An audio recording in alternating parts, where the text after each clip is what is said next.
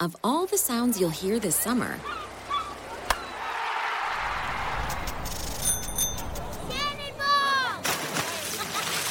this might be your new favorite. They're blending up the new chocolate chip iced cap at Tim Hortons. Real chocolate chips blended into an iced cap for a sweet summer treat. It's Tim Hortons' frozen take on a cappuccino. And it just might be the best sound of summer. Hurry into Tim Hortons for the new chocolate chip iced cap. Limited time at participating restaurants. This podcast is a member of the Voices of Wrestling Podcasting Network. Visit voicesofwrestling.com to hear the rest of our great podcasts, as well as show reviews, columns, opinions, and updates across the world of wrestling.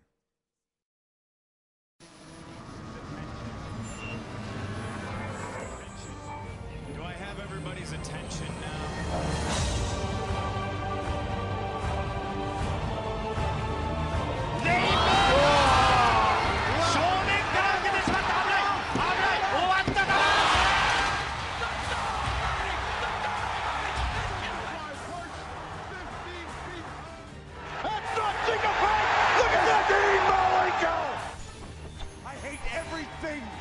You stand for.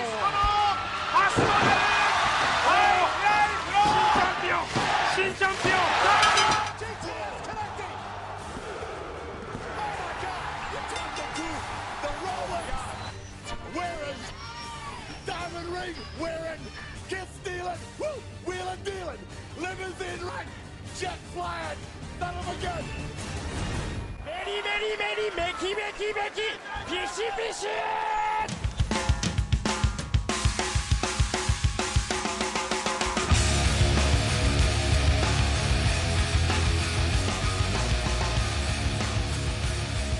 All right, welcome once again to the Voice Wrestling Podcast. I'm Rich Page alongside, as always, Mr. Joe Lanza. Joe, how are you? A lot going on. It is. There's a lot. We had last week where we did not have much to talk about, and we kind of somehow unbelievably stretched it out to 3 hours. This time, I don't know. We got could this be a 4 hour? I don't think so, but there's a lot. There's a lot to handle, a lot to take in. February has finally given us some stuff after being not very noteworthy. We're going to talk about NXT TakeOver. We're going to talk a little bit about New Japan Pro Wrestling, New Beginning in Osaka, and a bunch of other topics as well along the way. Joe, what do you want to start with? Well, there were two big-time shows yesterday as we record this. Why don't we go through, let's do New Japan first. All right, sounds good. So we had obviously the New Beginning in Osaka. This did not air live on New Japan World. It aired. It was up pretty quick though. It was up I think 7:30 a.m. or so, and that's what I was kind of telling people when they were asking, when is this going to be up? They've pretty much never done anything besides somewhere between 7 and 9 p.m. or a.m. rather Eastern time. That thing's going to be up there. So pretty much don't have to worry in the future when this does happen. But I don't know how many more we have like this, but yeah, it was up pretty quick. You reviewed it for the website, obviously voicewrestling.com. We have it on there. Before we go match by match, overall thoughts. It was a very divisive, controversial, possibly event. Well, I mean, these could be old business deals or whatever, why they don't air live, but it's like you said, any show that hasn't aired live, it's been up like an hour after it ended. Right, because there was some issue because when you did a translate for it on New Japan World, it said something like next day at night or something, or day later at night or whatever. And I sort of told people, I don't know. I mean, that might mean the next day, which is late night for them or something, like not maybe literally nighttime, or like it might be the morning. I said, I don't know. I said pretty much the thing's going to be up right away probably, and lo and behold, it was. So they've all been up because World Tag League was like this show was like this. They've all been up, and I think there was one other. There was that one that didn't come up right away, but wasn't there an issue and they made it well known like right away? But that one, even then, that one was like 9 a.m. or something, and it wasn't even that late. But yeah, all of them have been 9 or 10 a.m.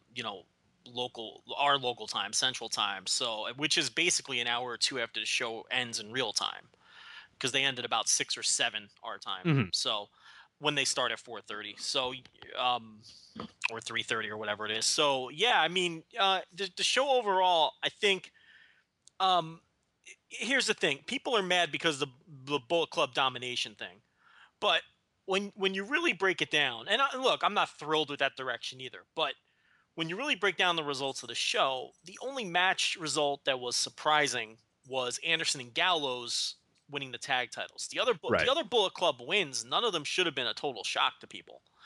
I mean, the AJ Styles win, I mean, tons of people have been predicting that ever since they announced the match. Dave Meltzer has been hinting very strongly since they announced the match that that's the direction they were going. So I don't think that should have surprised anyone. I don't think the Young Bucks winning the title. I mean, any of those three teams could have won that match, and it wouldn't have been a surprise. I mean, so. But the tag team titles, yes. Now, when I was watching, once Anderson and Gallows won, which did shock the shit out of me, at that point, I knew AJ Styles was going to win because it was there was no other reason for Guns and Gallows to win the titles back. At that point, it just clicks and you say to yourself, okay, well, they're doing a gimmick where the Bullet Club just dominates the show. So, and I mean, look, we're not the biggest fans of the Bullet Club thing, but I will say this. They've really cut down on the outside interference aspect of it.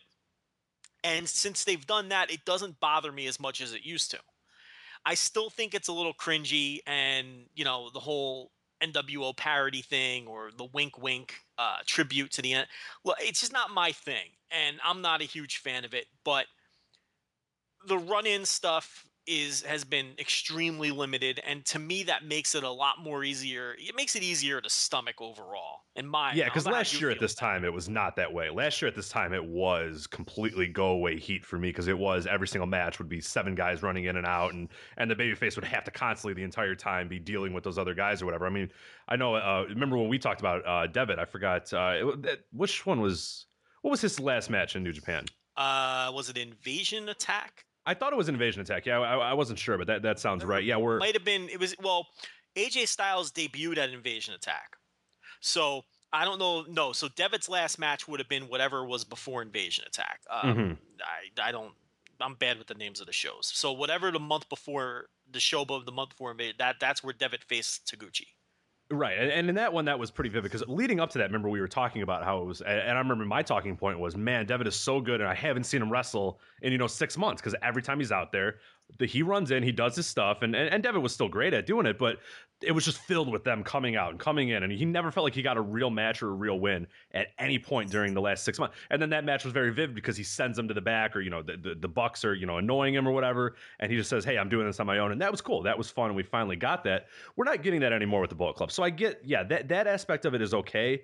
There is some fatigue though overall with the Guns and Gallows we talked about. That one I think is one of the biggest ones, and maybe we can talk about. I'll go back to that, but let me talk about the other ones first. Obviously, the AJ Styles winning the championship. That I'm not too, because that's fine. I don't think he got a full, real good story last year out of it. So to me, it's not a big deal, because there's a lot of ways you can go. I don't mind him as champion. It doesn't bother me. Yeah, that is the least of the issues, I think. There's a lot of ways you can go with that. You have obviously Okada, who can still get his revenge that he's never gotten. You have a more confident, a more over, a better AJ this year than you had last year. I mean, it makes sense. Now would have been the good time to give him the title, as opposed to last year when he clearly wasn't ready. The office wasn't that behind him. There was a lot of weird issues there. I have no problem with AJ whatsoever.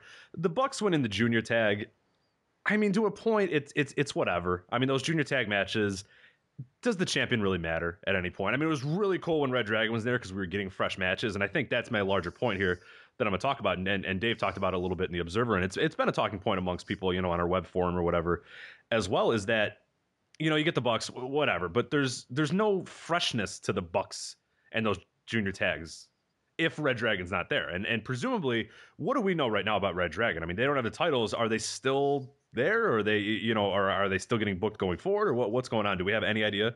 I don't. Or at least, do you have a guess? I don't know.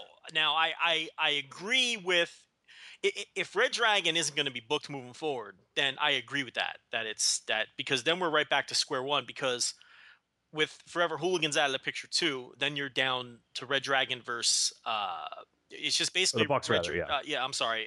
Then it's just the Young Bucks and Time Splitters. Right, which we've seen because I believe 27 times. Because even the Suzuki Gun guys are gone right now, so you don't have the Taichi El Desperado team. So no Taichi Taka, they're not going to be there. Right. So you're really just down to those two teams. Like, look, I wouldn't mind a couple of Young Bucks Time Splitters matches, but I don't want 4 of them. Right. So yeah, then it would be a problem. If Red Dragon's still going to be booked on the major shows, then I don't think it's that big a deal, because Red Dragon is still fresh enough. I mean, they only showed up in November. So, and when you look at, they had a singles match against the Bucks in the tournament that they won. And then I don't even think they had another singles match with the Bucks other than that tournament match. Yeah, I don't believe so. Yeah, that's all I can remember. I mean, yeah, that's fine. But yeah, if they're not going to be booked moving forward, then yeah, they're going to have to find a way to add some more junior teams to the mix. Right, create a team or something. Maybe Taguchi goes back to that role or whatever, Which would or be something like that. because Cool. he's got nothing going on. Right yes, now. please, dear God, link him up with somebody, and I mean they have juniors on the roster. They just don't have any, quote unquote, tag teams. They just throw guys together. But yeah, but I don't know. I mean, it's the junior tag. I mean, it's not the most vital part of the card anyway. So I don't think it's that big of a deal. But yeah, so do you want to run down the card or? Yeah, well, no, I want to talk real quick about the tag titles okay. with Guns and Gallows, and then we can kind of go to the individual matches. That's the one that, that is the one that I just do not get in any way. And I get from the standpoint that yes, the booking of we want the Bullet Club to dominate. That's exactly. Well, you just answered your own question. I mean, then why did they have to? I don't understand why. Now you just nailed it on the head.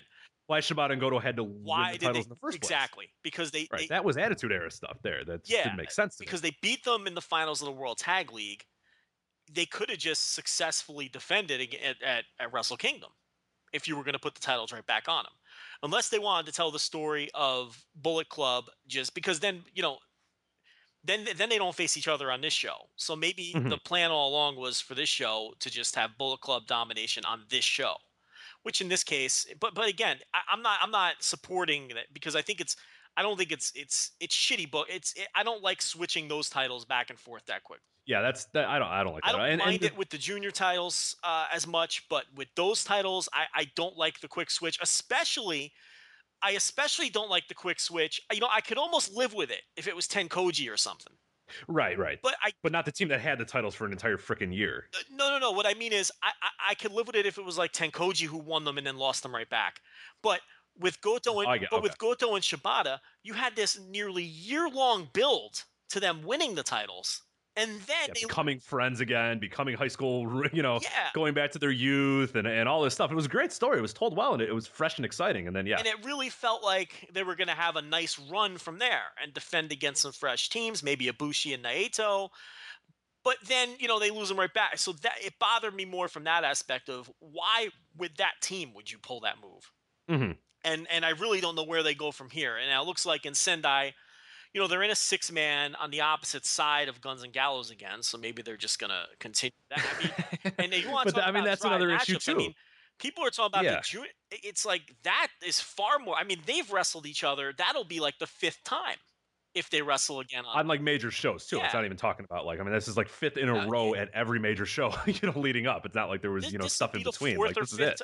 This will be the 4th time in a row and the 5th or 6th time overall in the last year that those two teams will have faced each other on major shows, which is a far bigger problem than the junior situation with Red, because Red Dragon freshened it up. So but we know the reason they did it now. The reason they did it was they wanted to book this show as a Bullet Club domination deal, which I'm not thrilled with it either. But what are you gonna do? Bullet Club is now it's over in Japan. AJ Styles is very popular in Japan right now. All the talk over there is that his merchandise is the top selling merchandise right now. The women are into him. And, the Bullet Club merchandise, I saw right at ringside in Osaka, tons of people wearing Bullet Club merchandise. Way more than ever before.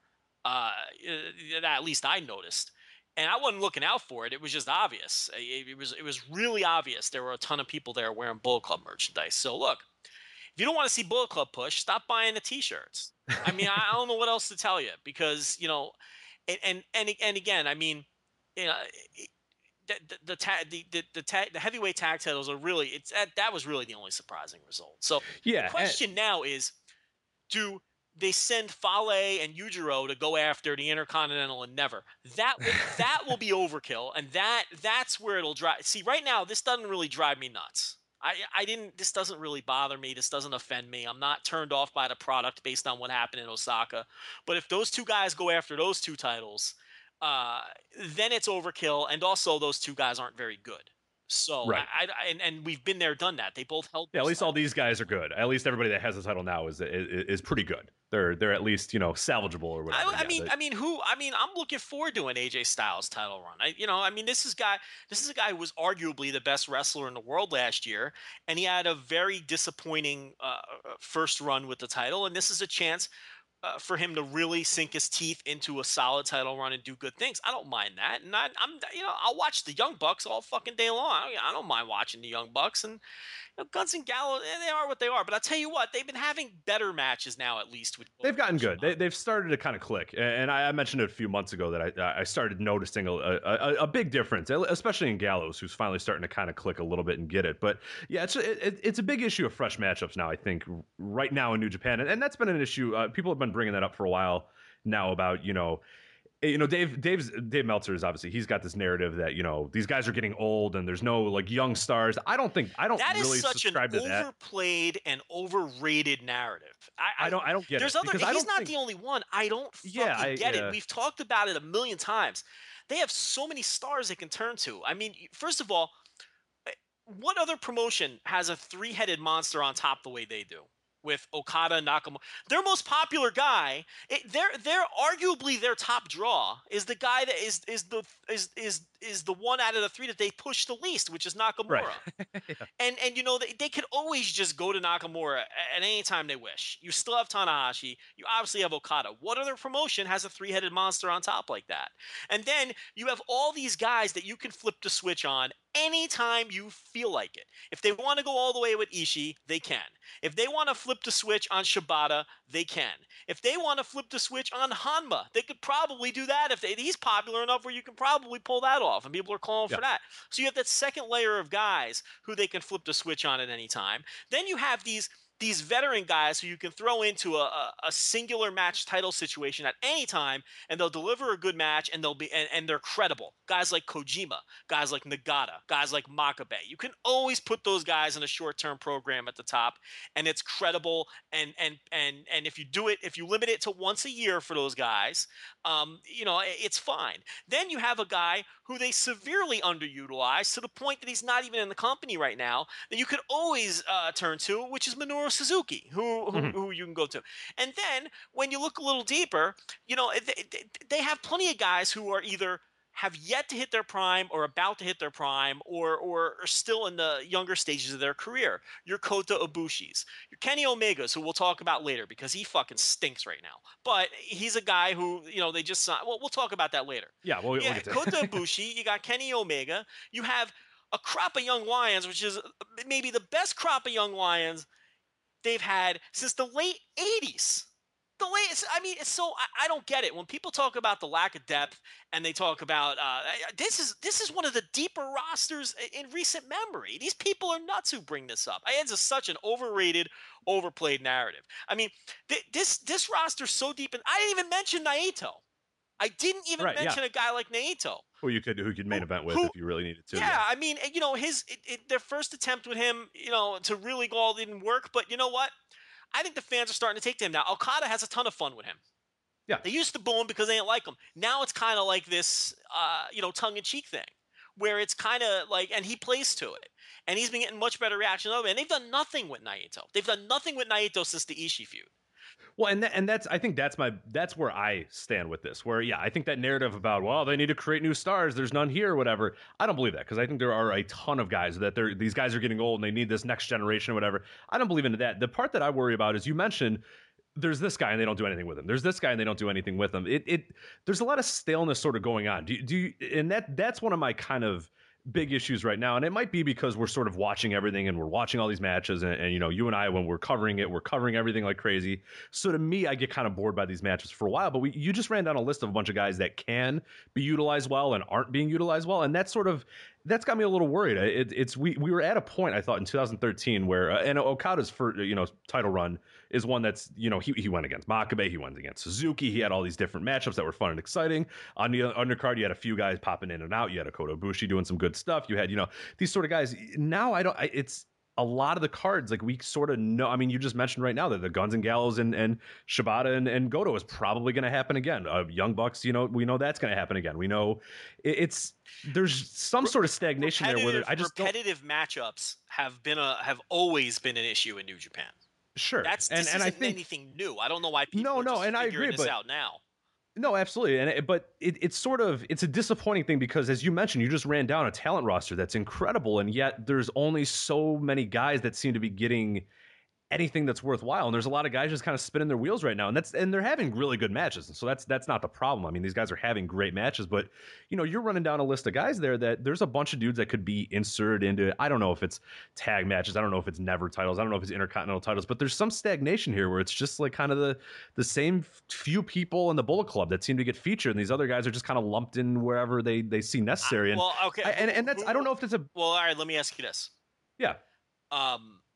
Who would you like to see get a hard push who hasn't? I would like to see Naito get another. I maybe Naito towards the IC title would be fun. I think they're not. Right, I don't know if they're utilizing the IC. So then what do you do with Nakamura? Yeah, again, I don't think Nakamura needs that title, though. I know there's a reason why he has that title, and there's a big reason. Yeah, I don't think Nakamura needs the IWGP Heavyweight title, and I think that's why he... Agreed. He doesn't need it, because if... I don't think he needs any. I think he can just do whatever the hell he wants, and no one's going to care one way or another. But I get why he's... I get why he's never in the heavyweight title mix, because I really think they believe he doesn't need that title, and he actually serves them more of a purpose as Intercontinental Champion because it raises the level of that title. But I mean, Shibata's another one, I guess.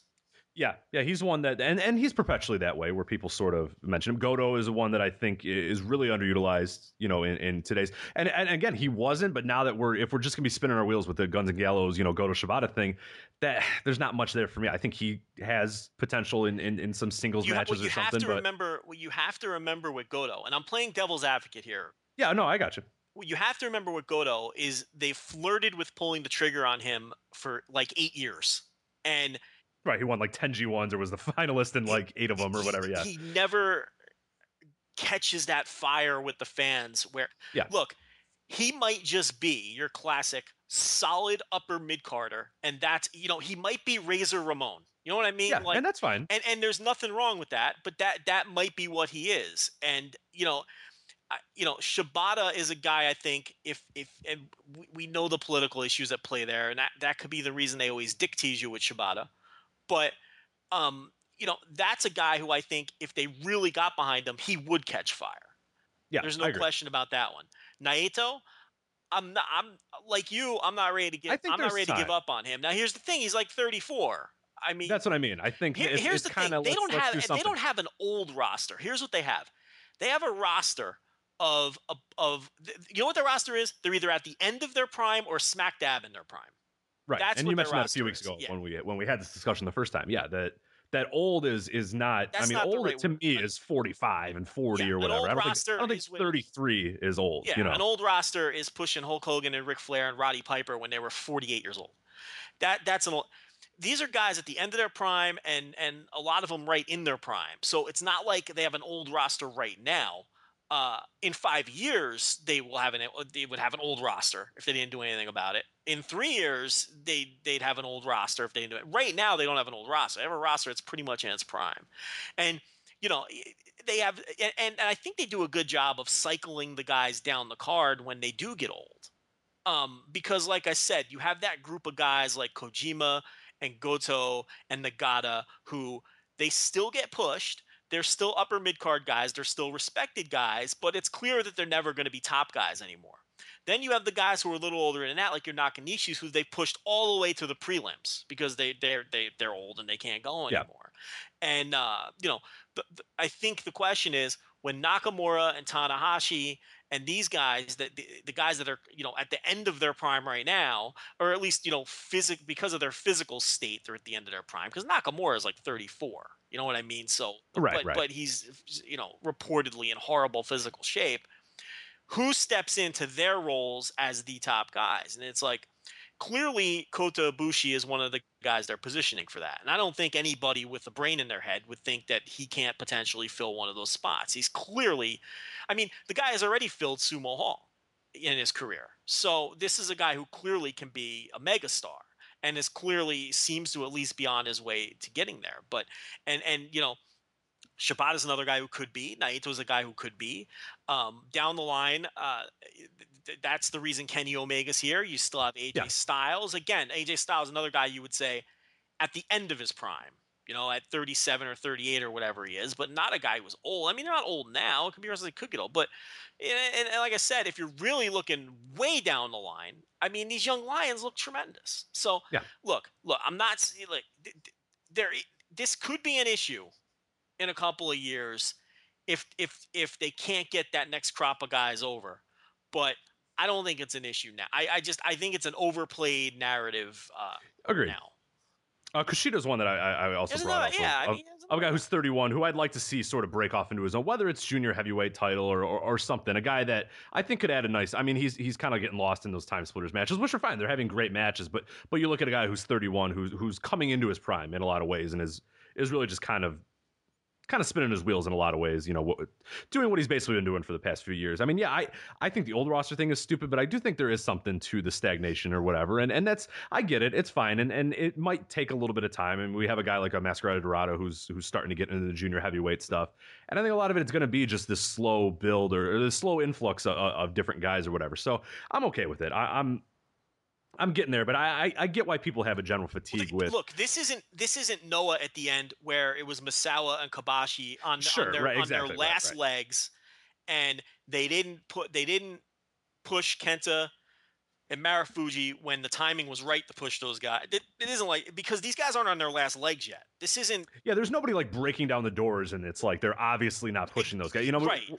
We're mentioning guys that would be cool to have, but it's not like Kota Ibushi is just screaming at you that like you have to push me, and they're refusing to. I mean, obviously they see what they have in him, and they're doing something with Kota Ibushi perfectly. Oh, I agree. I mean, we could talk about more of that when we get to his match, but I think I wouldn't do anything different than they've done with Kota Ibushi so far. If the goal is to make him a top star at some point, I think they've handled him perfectly.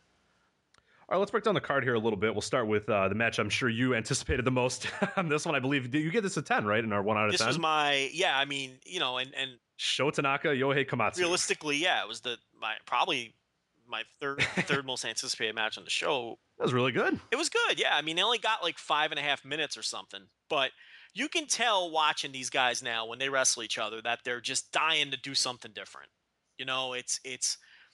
They're beyond the point of crab holds and missile drop kicks now, and the finishes are always more and more complex. And this time they did a slap exchange, and then Tanaka had Komatsu in like a standing stretch muffler. And then, dropped him down, and then in one motion turned it into a crab hold, single leg. And before Komatsu could reach the ropes, he yanked him back to the center and hooked in the second leg. Yeah. And then it was the quick tap. And that was a cool finish. And there was a different kind of intensity to this. I thought they did some stiff forearms and slaps that you don't always see from these guys. And look, they just get it, and they're really good. And they really, they have to figure out what they're doing with these guys. And they've got 2 new young boys now. They've got Jay White and Cody Hall there, and they had some tryouts at the end of December with some other guys who were supposedly starting soon. Either either do something with these guys if you're not going to send them away, or send them away and let's shit or get off the pot with these 2. Right. Okay? Yeah. I mean, because these 2 cannot wrestle each other anymore. I'm sure they're just like, I'm sure their ears are bleeding. I'm just like, ugh. It's a 38th singles match against each other, and they've been doing young boy duty since I was on Alan's show, and he didn't even believe me because he made me look it up. Oh, you got it down to 2012. Yeah, right? He made me look it up because I told him, Alan, these guys have been doing young boy duty since November of 2012, and he thought I was off. They're by sick of carrying you, Tanahashi to the back. Yeah, and I had to look it up, and it was November 2012. They're sick of wearing warm-ups. I mean, let's go. I mean, they're clearly right. They're better workers than a third of the roster. Yeah, I was looking at the junior division before we started here, and I was like, oh, yeah, like you could easily insert these guys, and easily they'd be in the top half. Yes, let's figure out what they are. Are they juniors or are they heavyweights? That's number one. And then when we figure out what they are, let's figure out what we're going to do with them. How about making them a junior tag team? That would I agree, and that Bingo, and that's why I was looking at the juniors, because I was saying, okay, who can we have as a team? Who can we insert to this, because we don't want to watch Bucks and Time Splitters 96 times. I'll watch them a few more times, but I don't want to see them.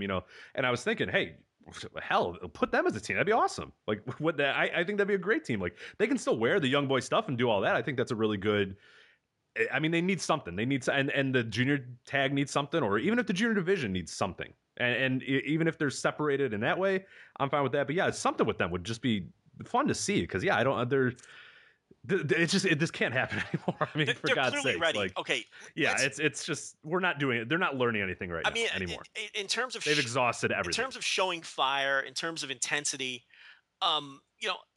there's things that these guys do at a very high, that these two are doing at a very high level. I mean, they're legitimately better. Let's look at the guys on the roster. I mean, are they better than Yoshihashi? Yeah, I think so. Are they better than? I'm not a Yoshihashi fan, to be fair. Are they better than Nakanishi? No. Oh God, yes. Are they better than Fale? Oh yeah. Are they better workers than Captain New Japan? Yeah. That's a tricky one. That's tough to say. That's a tricky one, because Captain, his role is he's so good at what he does that it's almost his role not fair. is but I wouldn't count him as like, I don't like lumping him as like the overall worker, because he's just got a different sort of. Okay, are they better than Taichi? I think so. Are they better than Tama Tonga? Yes. Oh God, yes. I don't know. That one. Oh, I like Tama Tonga a lot. I just don't think he gets opportunities. But okay. But do I think that they're better workers? If you put a gun to my yes, I think they're better workers than Tama Tonga. That's the first one where I've had to briefly think until about Tama Tonga can prove otherwise. I would have to say, because they've shown it and he hasn't. I mean, Yeah. So let's think. Who else is kind of bottom feeding on the roster? Do you think that they're better workers than a 45-year-old Taka Michinoku? Yes. I don't. Although Taka's good at what he does. No. But that one I'll say no. Yeah, I like him a little bit. Taka's very good at what he does, though. But yeah, I mean, that would be one where I'd think. But I'd say, Are they better workers at this stage than Jado? I mean, that's the easiest yes on the entire. Yeah. Oh, sorry. I was not Gato. When you Jado. Yeah. No, Gato's awesome. Yeah. Jado. Oh God. Yeah. I don't think they're better than Gato, but Jado is God. Yeah. He's gained weight. He doesn't try anymore. So I mean, What about a Yujiro? Where would you put Yujiro in there? Now, I'm not. 'Cause I don't mind Yujiro. I'm not as anti Yujiro as a lot of people are. But okay, think about it this way. And would you rather watch 10 Yujiro matches or 10 Yohei Komatsu matches? Exactly. I mean, you're going to pick Komatsu. The answer is very easy for me. Yeah, I don't know about you. I don't know about other people. They're probably better than Yujiro. I mean, Yujiro's very sloppy. He's very dangerous. And again, I don't even think there's a lot of people who think he's a lot worse than I do. And yeah, I think he's okay, and I'm saying this. What about Tiger Mask? Yeah, I'd say yeah. He's not very good. No, Tiger Mask's not very good. And then you got guys like Azuka. I mean, dear God, yes. Yano, who I don't think is much. I'd say yeah. I mean, we're getting pretty high. This is what I'm saying. I think that they're legitimately better workers than a large portion of the bottom third of the roster. I mean, we went through, what did we go through there? About 10 or 12 people. Now we're going to start getting weird. Now we're getting into like the Kojimas of the world, and no, they're obviously not there. Yeah, but everybody. I mean, we've gotten up to that point. I mean, are we at the Shelton Benjamin level of Yeah, like, I don't. And that's and these are the ones that get tricky, because look, guys like Yano, Captain New Japan, Azuka. The fact is, they're gimmicky, and what they do what they do very well. I mean, Yano's very good at what he does. Yano's a better worker than those guys, because he's very good at his role, and he could do other things if you asked him to. I mean, this is a guy who was an amateur wrestler. I mean, he does a gimmick. So those guys are harder to gauge. But I think you can make fair comparisons to the Yoshihashis and the Tiger Masks and the guys like that. And I think these guys are better than those guys already. And the point being, whether you agree with some of these or not, for the listener, the point is they're better than a decent chunk of them for sure. And it's time to do something with these guys. So, They gotta, so, and I mean, and that would solve some of these problems that you were talking about earlier in this show. Whether the first things first, though, are they juniors? Are they heavyweights? And are they going on an excursion? Let's figure this out and let's just do it. And let's move on these guys. All right, second match, we had Tiger Mask and Masquerada Dorada defeating Nakanishi and Captain New Japan. A little over 5 minutes on this one. It was fine. It was whatever. It was not good, but it's 5 minutes. What do you expect? I mean, with those guys. They're going to have a junior team against a heavyweight team. They're going to book it like this, where it's like, look, Nakanishi's not going to sell for juniors. It doesn't matter how old he is. It doesn't matter how shitty you think he is. Guy's a former IWGP champion. This is not how they do things in New Japan. This is really not how they do things in Japan, period. He's not going to sell for juniors. So he threw them around early, and, they had to do the gimmick where they chopped him down and they cut out his knee and then got him out of the ring. Now, Captain New Japan is low enough on the totem pole where he'll kind of sell for the juniors. But even he is not, you know what I mean? He's a little cautious about it. Yeah, they'll get the cover on him. But if it was like Dorada had to reverse a cradle. Yeah, it wasn't easy. And they sold it like it was a big surprise. And the commentators were yelling, Junior, Junior, Junior, after he won the match, because it's a big fucking deal when two juniors beat two heavyweights. Like, you could have a junior and a heavyweight beat a junior and a heavyweight. You know what I mean? But a junior tag team beating a heavyweight tag team, even though it's Nakanishi and Captain New Japan, and you don't get much lower on the totem pole than those two guys right now, it was still put over as a big surprise. And I thought that it was very well done in the way that they did it. Like, even Dorada acted surprised. Like, he was holding up the three fingers to the ref. Like, did I really get the cover? Yeah. And it played into the idea of, okay, Dorada just beat a heavyweight team, so that gives him credibility as a junior heavyweight challenger. So, which we saw later, which would play up a little bit later, and we'll talk about that. Yeah, the match accomplished that, and it also accomplished the idea of Nakanishi being too powerful for these guys, and it was kept at the length that it needed to be kept at. All right, so we moved on now to the NWA representatives. We had Rob Conway and Chase Owens defeating Tenzan and Jushin Thunder Liger. Yeah, and this is exactly the way I thought it would play out, with Owens beating Liger to set up their title match in Sendai. You didn't really need Tenzan to beat Conway again, because Tenzan beat Conway, twice on the World Tag League Tour, including getting the win with the Anaconda Vice on the World Tag League Final pay-per-view, which set up his title match. They already set up his title match. They already had him get his tag win over Conway. So I figured Owens would get the pin here. And I liked Owens a lot in this match. What did you think? I thought he was really good. I thought he's looked really good since he was clearly nervous in his first New Japan match. He's looked much better in the second two. I knew Chase Owens could go because I've seen him locally, and I've seen his indie stuff plenty of time. Chase Owens is the guy that, like, indie promotions book when you can't afford AJ Styles. You know what I mean? You book Chase Owens. And he's a guy who does a lot of work for a lot of the NWA promotions, and he's a good wrestler. He's a solid wrestler, and I think he's shown it in the last two matches. And I think he's going to have a good match. I think he's going to have another good match with Liger and Sendai. So, and then this match is exactly what you thought it was going to be. Yeah. Every NWA match is exactly what you think it's going to be. It's the Rob Conway 2-star special, and that's which Dave gave it 2 stars. What did you go 2 stars too? I gave it 2 stars too. It's perfect, the Rob Conway 2-star special. He gets in there. He's the quintessential professional pro. He's never going to blow you away. He's a pro. He's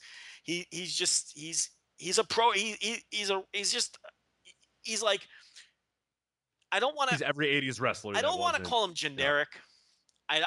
I because what I'm trying to say isn't a negative thing. He's just, what's the word I'm looking for? It's not a negative description I'm looking for. Yeah, generic's hard but I think that's a good one. I just like a template of He's the template of like an average pro wrestler, a guy who can go in there and he's a competent pro wrestler. How's that? Yeah, he's the template of a competent pro wrestler. He's the template of a competent pro wrestler. Like, he's going to show up every time you tell him to. He's going to come in. He's not going to blow anything. He's just going to be fine. He's going to fill up the card, and he does a good job. He looks good doing it, and that's it. He's a competence is the word I was looking for. He's a competent pro wrestler, and these NWA matches are always competent matches that accomplish what they seek out to accomplish, and that's what this was. And he's going to have a competent pro wrestling match with Tenzan and Sendai. He's going to have a 2-star match with Tenzan. You can mark it down. You're going to get another Rob Conway 2-star special because the matches are never terrible. But but at the same time, Rob Conway at this stage of his career is not going to go out there and give you a 4-star match. No, especially where he's slotted on these shows too as the 3rd or 4th match. It's not. Yeah, getting 7 minutes or whatever. Yeah, he's a guy who peaked in OVW when he was one of those workhorses in develop. Him and Nick Dinsmore were the workhorses of developmental in circa 2002 or whatever it was, and that's when he peaked in the ring. And now he's a competent professional wrestler. All right, so we had Kota Ibushi defeating Hanma, of course, in a really awesome match. I mean, Dave gave it 3 and 3 3/4.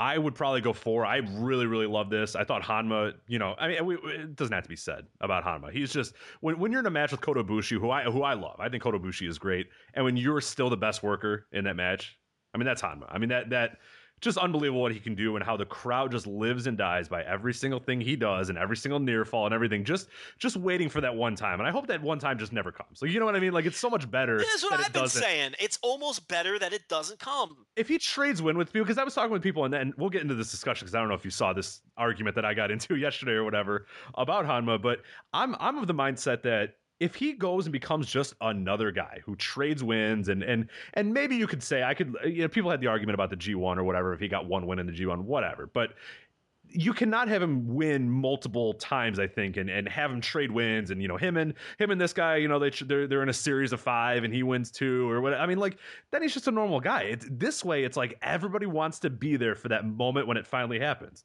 I can't. But if it never happens, like, there's still like, I can't believe you. What? This is what I've been saying for years. And people come at me, and you never back me up. Oh, you never back me up. This is what I've been saying for years. If you push Hanma and you treat him like everybody else in the roster. I wanted one of the G1 wins. I will admit that last night I would have enjoyed, but it's okay. You nailed it on the head. He loses all of his charm if he's just another guy. The whole charm behind this guy is that he never fucking wins. Why would you fuck with that? I believe he should get one big win. I believe it should be in Cork and Hall. I believe it should be over, some fucking prick heel, and it should be carefully done. And I do believe that, and I believe that the fans deserve that one enormous pop in that moment. But I completely agree with what you're saying. If you then push him from that point, he then loses everything that's special about him. Yeah, I don't want to push. I never want to push. I don't want a title. I don't want any of that. You can even give him. You can make that big win a never title win if you want. I'll even give you that. But he needs to lose it in the next fucking match. And he has to go back to because otherwise he loses his charm. It's like you said, he can't have your typical New Japan 3-match series with somebody and trade wins. Because the whole essence of why he's great is then out the window. The whole essence of why he's great is that he's a moron who goes for headbutts way too soon in his match. The whole essence of why he's great. This one was great. I think he went for one in like 15 seconds here. Yeah, the whole essence of his character is that he's not going to win. The whole essence of his character and the reason he's such a great worker is there is a point in nearly every single Hanma match where you think the motherfucker's going to win. Even though coming into the match, you give him a 0% chance of winning, there's a point in every Hanma match where he makes you believe. And that's why he's such a great pro wrestler. And I would hate to destroy that by giving this guy a sustained push. And I'm mad at you because I always say that, and everyone always argues with it, and you never back me up. But now, here you are, changing your fucking tune over here, and now you're on Team Lanza. Well, you know what? It's about time you're on Team Lanza because welcome. I am right about many things. It's pretty nice in here. I like this. It's cozy. Yeah, and I'm sick and tired of people not listening to me because I'm always right about these things, and no one ever and you need to start backing me up. Okay. I promise from here on out, I will just be a faceless... Well, no, I'm saying you could have been backing me up this whole time. I'm out here on my island. Everyone's going, no, Hanma needs to win. I'm the only one saying, no, Hanma needs to keep I don't know if I think you're putting me in a bad...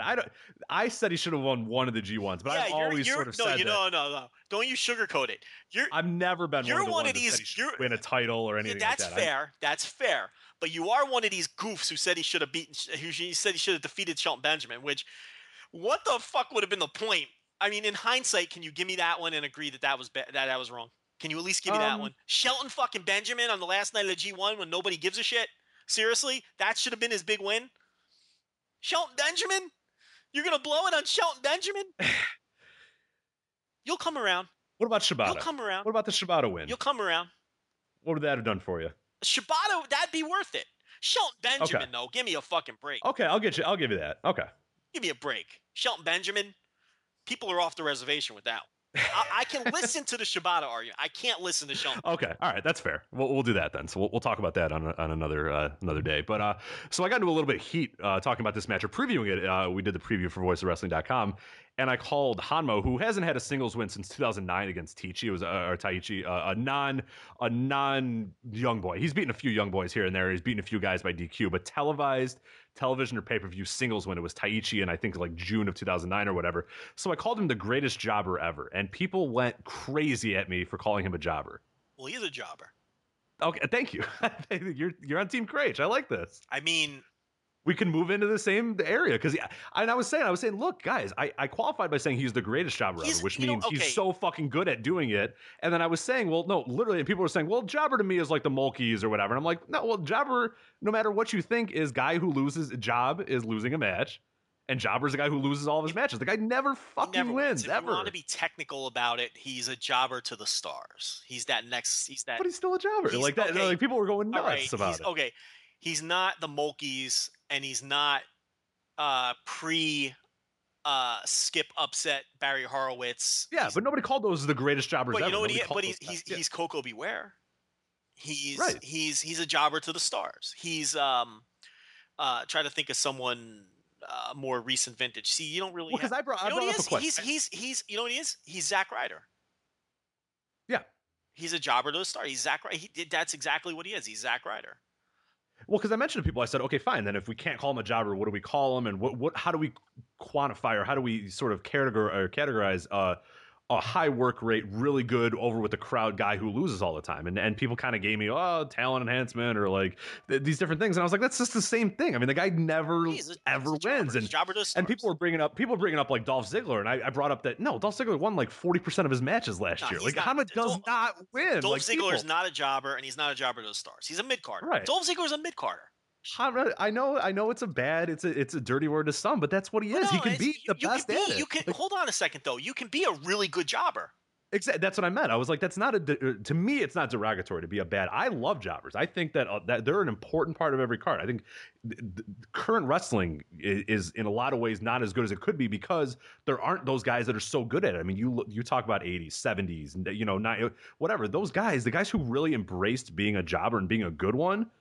I mean, some of our best memories of watching TV and wrestling are watching jobbers, right? You can be a tremendous worker and be a jobber. Yeah. Look, I give you look. Heath Slater's a jobber. Yeah, and he's a great worker. The guy's great at being a jobber. And he's like Hanma is like a different kind of jobber because they tease that he's going to win all the time. You never get a tease from Zack Ryder. And that's one of the things that people said too, is that it's not like an inevitability that when he comes out he's going to lose, yes, but it kind of is though. I mean, that's like I said, like, no, he's so good at it that the crowd invests in it. But it's still an inevitability. I mean, it's been an inevitability for 6 years now. It's probably going to be an inevitability for a long time. He's just great at what he does, which is why you get behind him. That's and that's what I was saying. He doesn't need a different term for him. He just needs to be known as Hanma, who's really fucking good at being a jobber. Like that's fine. Like it's okay. It doesn't mean he's any less because he's so good at it. You call him a jobber. It doesn't take away your enjoyment of the match because I called him a jobber. Like it's still awesome. Yeah, because there's been just plenty of great jobbers. And you know he's going to lose. Who cares? Yeah, Horowitz is great. Horowitz was a great jobber. But what they're thinking of is, see, when you're calling them a jobber, they immediately think they're thinking SD Jones. Not even. They're thinking of guys that lose the Ascension. And it's like, just like the faceless no name. Those guys are jobbers, and it's like that's why I say he's more like a jobber to the stars. You know what I mean? He's not, I guess, technically, but it's all the look. He's Heath Slater is what he is. He's in the same place in the pecking order as Heath Slater is, and his guy. He essentially has the same role. I mean, he puts over guys and makes them look like $1 million, right? I mean, that's what he does. Isn't that a jobber? Isn't that his job? Right. That's Heath Slater's job. That's this guy's job. That's a valuable role to have. Exactly, and that's what I was trying to tell is that like don't think of it as a negative. Like in today's wrestling, we sort of I think you brought it up good. Yeah, it's not like the local guys getting fed to Ryback or whatever. Like a real true to me. And those guys are jobbers too, but I think a real true jobber is like the ones we talked about. You have guys, the Horowitzes, a guy like Brooklyn Brawler who wasn't great, but was good at sort of in those moments, looking, making the other guy look good. I mean, that's the thing. Not the guys that just come out there in 30 seconds, get, speared and chucked around or whatever, but the guys that can have it might only last 2 minutes, but at least in those 2 minutes, it's like, okay, something's happening here, something's happening. Okay, he lost. Like, I think that's people don't have that idea, and people don't think of that anymore when they think of jobbers. They think of just these guys were just, and you need to go back and watch because these guys are not faceless, no name nothings. Like they're guys, and they have some personality. They just happen to lose all the damn time. You knew who Barry Horowitz was. I mean, in 1992, 93, he was a higher profile. He came out. You had Barry you had all those high profile guys towards the end of the syndication era, like Barry Horowitz, the Brooklyn Brawler, Reno Riggins, guys like that. I tell you one in WCW, Rip Rogers was a tremendous jobber. Yeah, I mean, if anyone who remembers Rip Rogers, in his television work, predominantly for WCW, a tremendous television jobber, Rip Rogers, great worker, Rip Rogers, and a great jobber. Look, you have levels. You got your straight up jobbers, then you've got your jobbers to the stars, which are the guys we're talking about. Because if you have a semblance of a push, technically you're a jobber to the stars. So I guess Hanma would be a jobber to. So would Heath Slater too. All these guys, because WWE doesn't really use a straight up jobbers anymore. Then you have your mid carders, then you have your upper mid carders, and then you have your main eventers. You have your 5 levels. And if you really want to split hairs from there, maybe you can say you have lower mid carders who are guys who are maybe a step above your jobber to the star types, but now you're just splitting hairs. But essentially, you have those 5 levels of guy, and Hanma, I would classify him, if you're using that 5 level scale, he's a jobber to the stars. That's what he is. Yeah, and a guy that I remember growing up, watching a lot of WCW Saturday Night, and I was kind of the late era of WCW Saturday Night, was Chris Adams, who every single night, every time I'd watch, the guy never won on WCW Saturday Night, but was great. It was so good at whoever the hell he was facing. Yeah, it didn't matter. He made him look like $1 million in 5 minutes. Main eventer in world class. Great worker, jobber to the stars in WCW. Yeah. And a very and valuable did great. role. Was so good at it. Yeah, one of the highlights of Saturday Night. Chris Kanyon from that same era. Yeah. We can go on and on. I mean, there's a million of them. Let's spend the rest of this. The Gambler. The Gambler was another one. Who could forget the Gambler? I mean, Gambler was great. More for the gimmick, but again, tremendous jobber to the stars type. It's a lot of guys like that. Your boy Dusty Wolf, I know you're a big fan of. Yeah, Dusty / Dale Wolf, if you want. Yeah, Tom Stone was a guy when I was a kid who, he would always get pushed a little harder in the AWA, but in WWF he was just a straight up television jobber. So yeah, there's a million of them. The Armstrongs are really good in WCW. Brad in particular. Yeah, Brad would come up at Nitro every so often and just get destroyed and walk away, and it was fine. It was good. And occasionally they would give Brad like a mid card push. They'd give him a light heavyweight title or or whatever. Yeah, he had one. I remember he was playing up the Armstrong curse or something like that. He kept wearing shirts and jackets or whatever. And yeah, he always had his matches, and there was always, I don't even know if he won any of those ones that I'm talking about, but he was a great example. They talked about him, they pushed him, and he would get really, really close, and then he'd lose, and it was like, oh, all right, well, I mean, it was Brad Armstrong. Yeah, so the occasional mid card push, and then he'd slide back down to that jobber to the stars role. We don't need to come up with a different word for him. He was just a really good jobber. Like, that's fine. So that's what okay, I'm glad you're on my team with that. He's just like as good as you can possibly be for a jobber, which is why. Yeah, I said the greatest jobber ever. Like, that's fine. Who was really awesome at that in the middle to late part of the last decade on the B shows in WWE? Stevie Richards. I heard that. Yeah, I watched a little bit of it. I haven't watched enough of. I really, that's one of my biggest regrets is that in the mid 2000s when I started kind of distancing myself a little bit, I stopped watching a lot of the stuff because when I was a younger kid I'd watch freaking everything, but then I stopped watching. Well, even on WWE CW when like when CM Punk came up, he had a bunch of really cool 5 to 6 minute TV matches with Stevie Richards and Justin Credible, both of those guys. Yeah, they made Punk look great. In fact, I think Punk's debut was against Justin Credible in Hammerstein. I believe so. Yeah. I believe that is right. That was his debut, was against Credible, and then he had a bunch of TV matches against. I need Velocity on the network. Can you get them to put Velocity on the network? I didn't watch enough Velocity. You, man. Velocity was great, because you had your jobber to the stars types, and then they bring in the big name indie guys Yeah, Roderick Strong getting his shit kicked in. Well, he wasn't even a big name at that point. He was nothing. He was still coming up. Yeah, that was like 2003. Your Danielsons or whatever. Well, Danielson was still a little baby at that point too. I mean, I guess he had sort of started to show some signs. And a lot of them used their indie names. It's like they didn't even bother giving him AJ Styles, Samoa Joe, Bryan Danielson. Of course, everyone knows about that match with Cena by now. Roderick Strong, low-key did a bunch of stuff on Velocity. Yeah. All those guys, in the early days of ROH and the early days of, the indie wrestling renaissance, they all worked in a jobber role on the WWEC shows. So, yeah, I think people they need to get the negative stigma off of that word. It's a very valuable role, and it's not, it's something that isn't very, there's a skill to that role. There's a definite skill to that role. And when someone's really good at it, that's a very valuable role to have.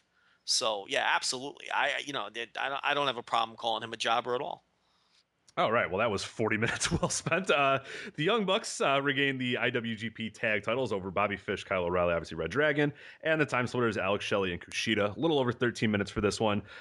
Dave Meltzer really liked it. He gave it 3.5. I gave it 4.25. Did you really? I thought it was the best match on the show. Really? Mm-hmm. I thought it was the best match of the... You thought it was better than Ibushi and Honma? I thought it was the best match of the day. How about that? Did we have a different... you watched it on New Japan World, right? Yeah. Oh, okay. I thought it was better than anything on NXT. Well, explain. Okay. It's a great match. I thought eliminating the hooligans from the match, allowed them to work it at a slower pace, a more deliberate pace. Everything had a chance to sink in. It was very crisp. The match at Wrestle Kingdom was sloppy. I'll give you that, yeah. This wasn't sloppy at all. There was just tremendous spots, great action, good drama. This match had it all. 4.25 stars. Best match on the show, best match of the day. I loved it. I love this match. All right. I didn't mind it. I just thought it was kind of there. I didn't. Yeah, okay.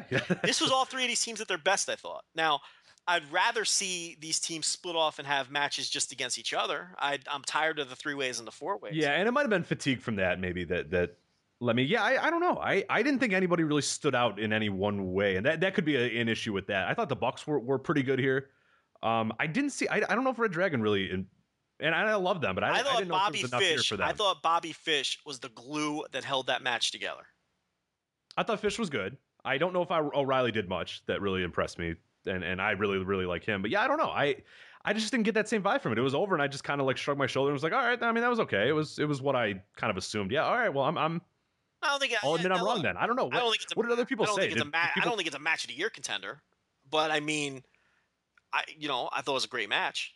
What's the temperature on that match? I haven't really seen what other people. I mean, people aren't that far off. I mean, 3.5 solid rating from Dave. I haven't really read a ton. I thought he was on the high side. I thought it was more of a kind of a. You gotta remember, like I watched all these shows late, so I wasn't tuned in because I was avoiding spoilers all day.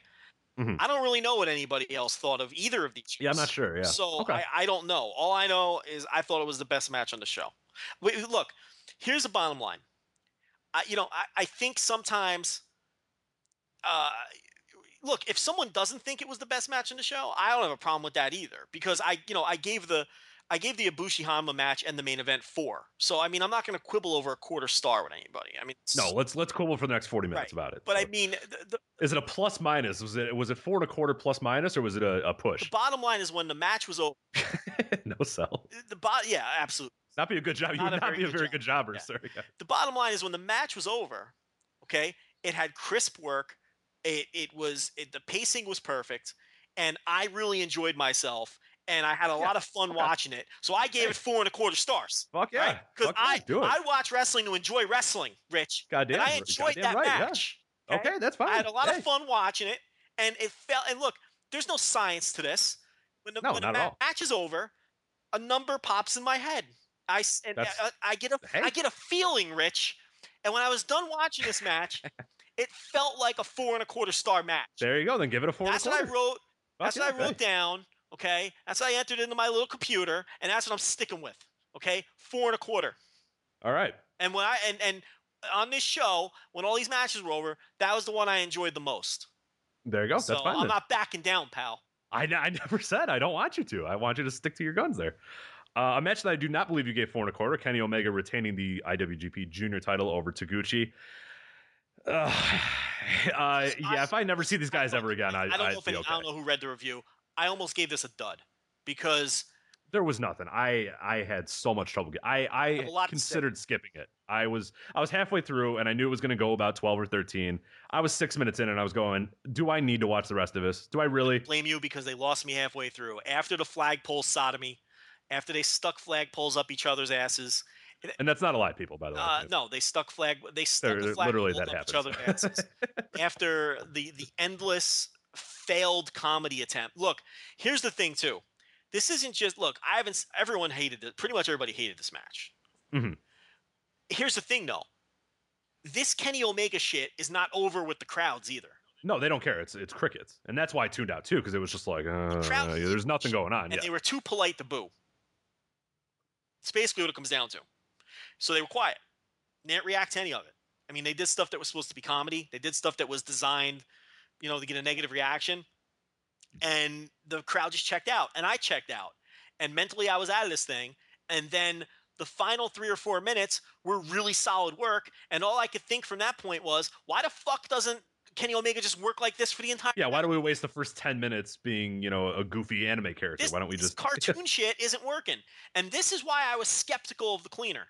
And again, I took a lot of shit for that. And you better back me up now on this one, okay? I was never, listen, I was always, I was right with you on that one. All right, good. So... You know that. I was right away on kind of like, Once he did that promo, and I was just like, no, I don't like this. I was very skeptical, and I wasn't sure how I felt about it, but I was fair, and I gave it a chance. And this is now 2 major singles matches, and he's worked an entire tour now as well. And this shit just isn't working. He needs to cut down. Now, this character could work, but it has to be less cartoonish. If he was just... He doesn't even have to turn it off all the way because he still has to be him. Do you understand what I mean when I say that? And there's always a certain goofiness to a Kenny Omega match, even in the Kenny Omega matches that I love. But when he crosses that line, it becomes cringy. Okay? That chainsaw shit is never going to get over in New Japan. It has to stop. Don't do it anymore. I hope when he got to the back, and this is something else too, I don't know if I said this here or on Alan's show. Okay? You need Minoru Suzuki to take this guy in a room, shut the door behind him, and scare the shit out of him. And say, look, this is not how it works around here. Okay, this isn't DDT. This isn't PWG. Enough of your fucking chainsaws. Enough of your cartoon bullshit. It didn't work. It's that Kenny Omega that I hated in Ring of Honor when he came. And it was like he was like doing sound effects while he was wrestling. And I was just like, dude, don't. Like, it's fine. Like, just wrestle. You're good. And I know you're good. But we're right back. I mean, we're back to that point when Kenny Omega was a bathroom break at Ring of Honor shows when I was there, and then he finally got it together. He comes here, and now he's right back to being a cartoon character. Be a Bullet Club asshole like the rest of them. Why can't he just be a Bullet Club dickhead like the rest of them? Because I don't know if he's got it in him. I think that's one of the problems too. Is that it's a very WWE thing that's going right now, where I think at some point they wanted him, or maybe in his mind he thinks it's a fun character to be, but it's so not him, and it's so obvious it's not him. The problem is I think it is him. I think this is him, like in real life. No, I don't. I think him. Rich, the guy's a dork. He's a video game nerd. He's an anime nerd. No, I think him being. He's a dorky guy. He's a nerd. But I think he should be the fun dorky guy. He's not being the fun. He's being like he's trying to be like a badass. He's being a dork by playing a villain character. You know what I'm saying? Well, look, I think he'd be better as a dork playing the good guy character, like he does in DDT. I don't like the PWG stuff either that he does. Agreed. I'm not really into that either. It's just.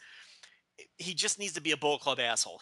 This is why I was screaming from the rooftops that he needed to work that entire World Tag League Tour. This is a character that needs some refinement because it isn't working as is.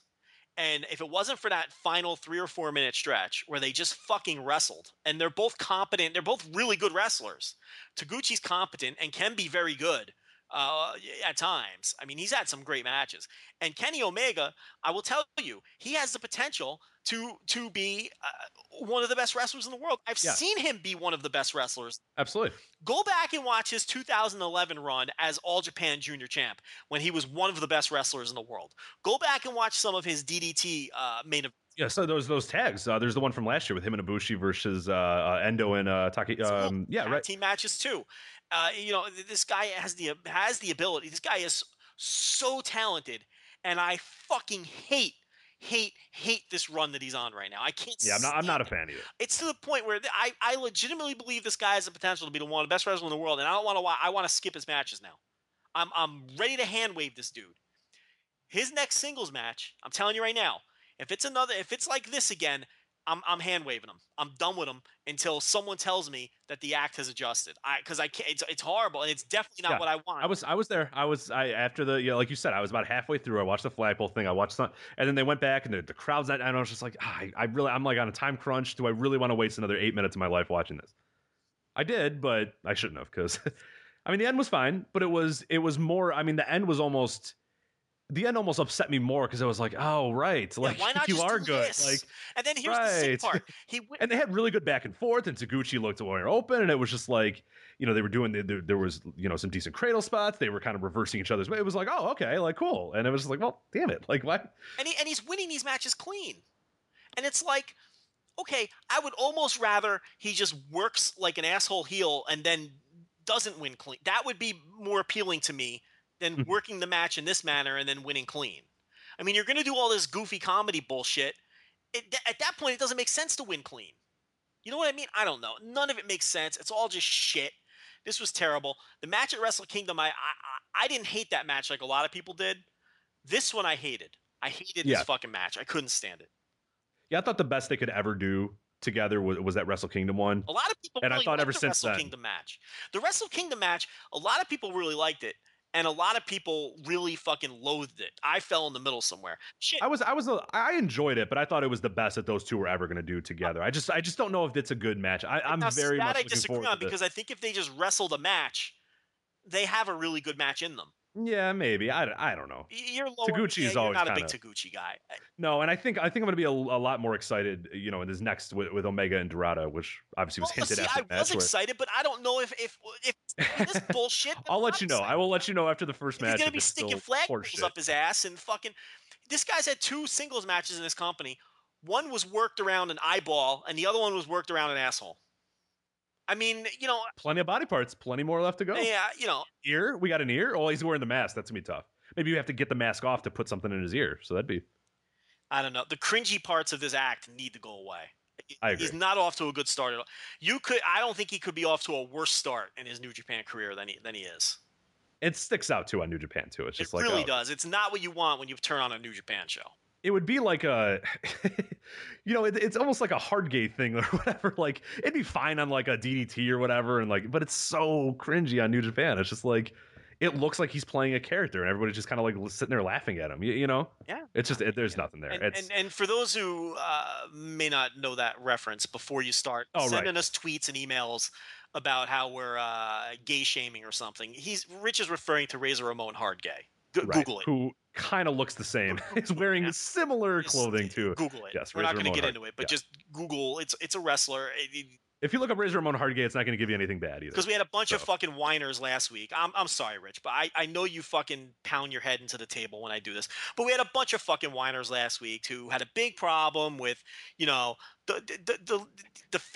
Facebook creeping bit that we did on last week's show. Yeah. We had all these whiners, complaining that we were fat shaming people and and all this other bullshit. Oh look, man, we're just having some fun, okay? Jesus Christ. I mean, look, first of all, the one comment we got on Twitter, the dude goes, Do we really need to hear you fat shaming unnamed people from your high school? Okay, now that's a contradiction in itself. How can you fat shame someone if you don't name them? You can't fat shame someone if you don't name them. That's not fat shaming. I didn't call people out by their names and call them fat. Okay, that would be fat shame. You even said it in your tweet, dummy. You can't fat shame unnamed people because it's like. You ever see the Seinfeld episode where he rents the car, right? And he goes to pick up the rental and they don't have the car. And he goes, but I don't understand. I had a reservation. I don't think you know how to take a reservation. And the lady goes, oh, no. We took. He goes, yeah, you know how to take the reservation, but you don't know how to hold the reservation. And really, it's the holding of the reservation that is the essence of the reservation. It's the same thing here. You can't fat shame someone who's unnamed. And look, even if we did fat shame people, who cares? Okay, that's what we do. Yeah, we have some fun around here. Okay, if you're that tightly wound, then maybe Kenny Omega needs to attack your tight anus. Okay, lighten up. Okay, we have some fun on this show. Okay, and you're not gonna suck the fun out of it. Go listen to some dry podcast where the hosts are afraid of their own shadow and they're afraid of offending people. There's plenty of shows like that. I could suggest a few. Go listen to K. Paul Sawyer's show. Go listen to International Object. If you want to fall asleep listening to a podcast where the hosts are scared of their own shadow and they never say a goddamn thing that's compelling and they never say anything that's interesting. They never talk about Razor Ramon Hardgay, which you know they're you're walking on eggshells because they don't want to offend anybody. Go listen to one of those shows. Okay, by some neckbeard in their basement who's afraid to offend anyone. Go listen to something like that because you're not going to get that here. Okay, every now and then we're gonna rattle a cage. Okay, that's just the way it is. Because if you're a real person who talks like a real person, every now and then you're gonna rattle a cage. And if you don't like it, go up to the top right-hand corner of the screen and hit the X button because I don't want you to listen. Okay, if you don't know what we're about by now, then you're never gonna know. I had it, Rich. I fucking had it. There it is. I can't take it. I know you're mad at me, and I know you're annoyed by this, and I know but I can't take it. We're having a little fun. We did a harmless little bit about Facebook creeping, okay? And let me tell you something.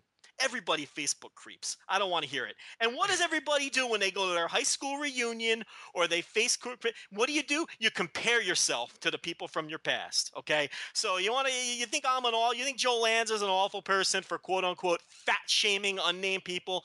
You all do the same thing. Everybody listening does the same thing. You go to your 20-year high school reunion, your 10-year, your 25-year, whatever it is. You think to yourself, I'm doing better than that guy.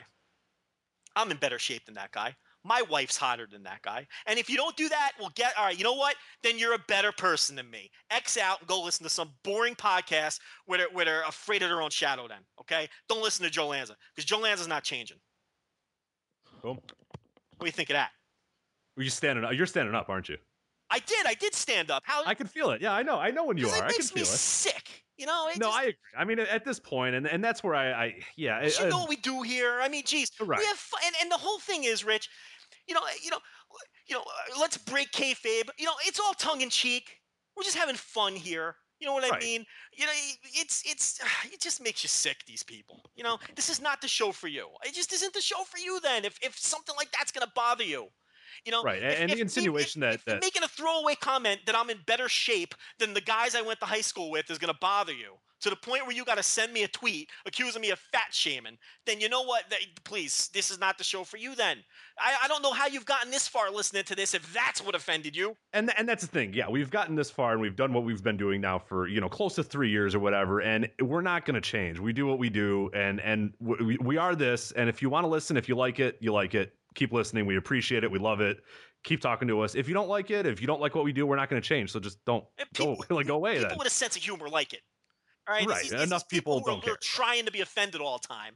They probably are the neckbeards. They're the ones. So it doesn't matter to me. All right. Okada, Sakuraba, and Yano. All fired up now. Versus, well, this will be the perfect match then. Maybe not. But Bad Luck Fale, Tama Tonga, Yujiro. Obviously, the Okada team won. One really note I wanted to come here. I don't know. I wanted to text you before, but I didn't want to spoil it. Did you notice that Sakuraba did literally nothing in this match? He had one kick. Somebody got hit to the ropes, and he kicked them, and that was all he did. I'm all out of breath, like these guys I went to high school with who are completely out of shape now. Yeah, I mean, this match was terrible, and Sakuraba, I mean... It's a good check if you can get it, but man... He started the match and then tagged out, and he might have just hopped he might have hopped in a cab and went home for all I know. Well, no, and then the funniest part was, okay, so he did that little kick or whatever, and then the last 5 or 10 minutes... He wasn't on the apron. I couldn't recall what happened. And then when they celebrated, I didn't see him initially. And I was like, oh, is he just gone? Did he just have a flight to catch? And then he comes up and gets his hand raised. And I was like, oh, you shouldn't get your hand raised. You did nothing here. Yeah. But this was all Okada. The story of this match was Okada pretty much single-handedly dominating these guys and sort of getting back onto his winning ways, hitting some beautiful drop kicks, doing the stuff that Okada does. So don't worry, Okada is on the way back. But let's not sugarcoat it. This match wasn't any good. It sucked. Yeah. Well, I mean, look at everybody else that's in the match. If Okada or Tama Tonga wasn't in the ring, this match was dreadful. Yeah, when Tonga's the second best worker in a match, I mean, I know you like him. I think he's kind of just there. I thought Tonga was very good here. I thought Tonga worked hard. I thought he was good too, but that's what I mean. Like, he's the second best guy in this match. I mean, that's probably not a good thing. You know what I'm saying? Like, let me tell you something. He's a replacement level wrestler. He shouldn't be your second best guy. I wouldn't call it. Listen, we're going to be doing a podcast in about 6 months. You're going to be eating your words. I like this guy. It's opportunity. It's opportunity with Tonga. I'm telling you. Well, you can write you can write his bio for next year's. I see some good things. Look, I'm not saying he hasn't been good, but I'm just saying in this match he was very good. He worked hard in this match. Team. Yeah, I thought he was great. I thought in this match he was very, very good. What about the bump he took for the Rainmaker? Oh, that was great. No, he took an awesome drop kick. I think it was to the back. Was he the one that took it to the back of the head? And did a great job. Yes. Or was that just Fowler? And I thought he took one to the back of the head too. Fowler took one to the front to the. Yeah, no, it was Tonga to the back of the head then, and then he followed that up with just the fucking awesome Rainmaker spin. Yeah, no, Fowler took the one too where he went for the grenade and Okada escaped the grenade in midair and gave him like the missile drop kick. I mentioned this. I was tweeting this while the show was going on. Have you ever seen Okada throw a bad drop kick? Like at some point he's got to screw it up, right? He's one of the nicest drop kicks. I mean, it's right up there. Whoever you want to talk about. He never hits one that doesn't look like $1 million. Every single one is like, I'm just waiting for that one where it's just like, that's okay. Like they're not that. Every single one is like, fuck, that's great. Like, you know what I mean? Like he's got a great drop kick, man. Right up there with anybody you want to talk about. Jim Brunzell, Lance Storm, Doug Fournette, whoever you want to bring up. Guy's got a great drop kick. He hasn't had one mediocre one. Like everyone he hits is fucking great. It's so good. But the match was shit.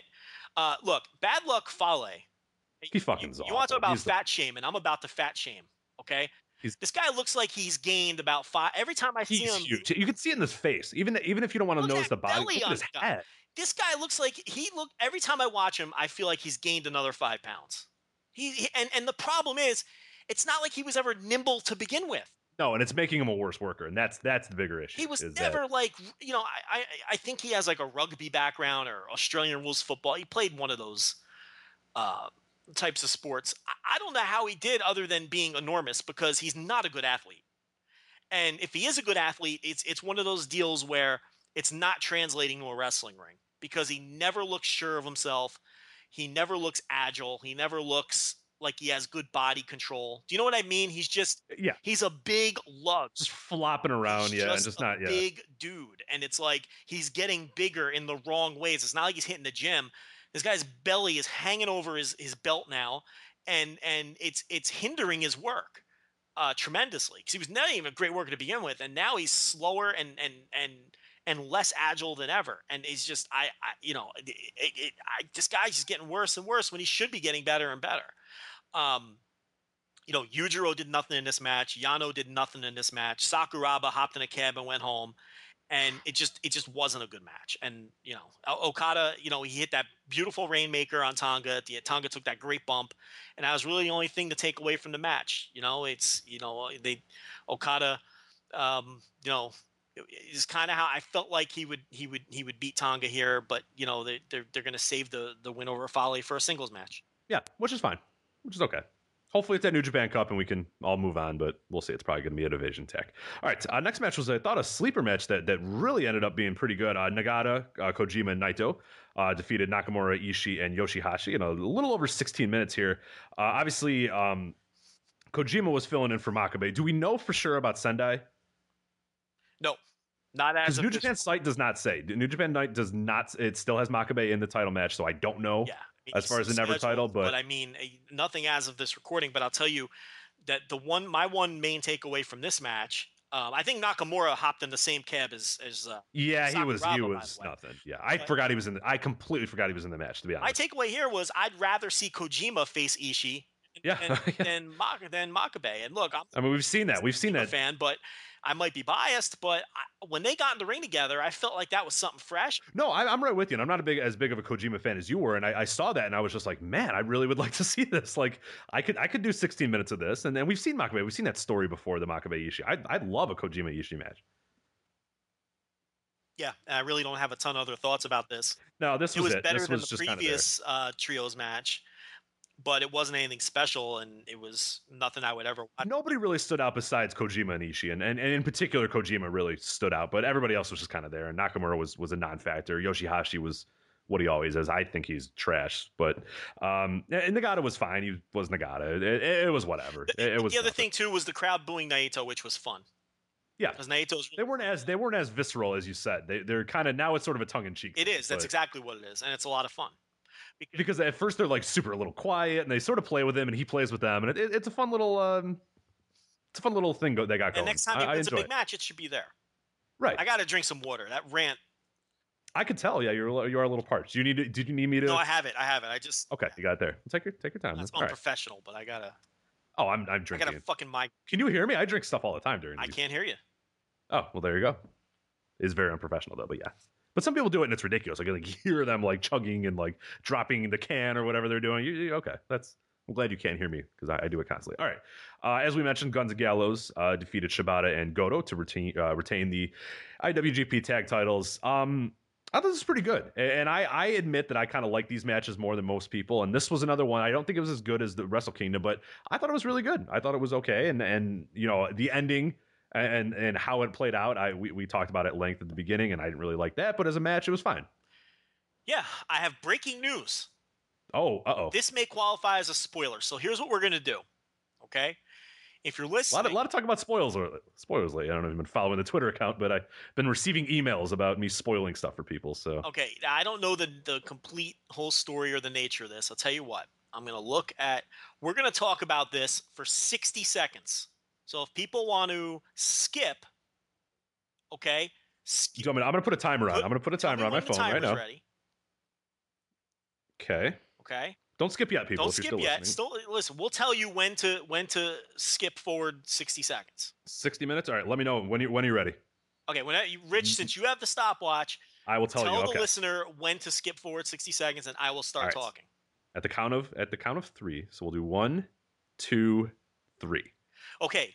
Apparently, Chuck Taylor has debuted at NXT as we. Wow. Now here's the thing. I don't know if it's like a blue pants deal. You know what I mean? Like Leva Bates with, it's just like an unsigned jobber. I don't have any details. I have a text message, and it says Chuck Taylor has debuted at NXT from somebody in the building. So I have no idea if it's as an unsigned jobber. I don't know. Probably is, because we probably would have heard about if they signed him, correct? I'm sure you would. Yeah, it would have been in the Observer or something. So there you go. How many seconds do we have left? We got a little bit. So what do you want to talk about? We got 17 seconds to play with, Joe. 17 seconds to burn on Chuck Taylor? That was 15, yeah. Yeah, well, it didn't take 60 seconds. So now... Was he one of the Chikara masks, or was he just Chuck Taylor?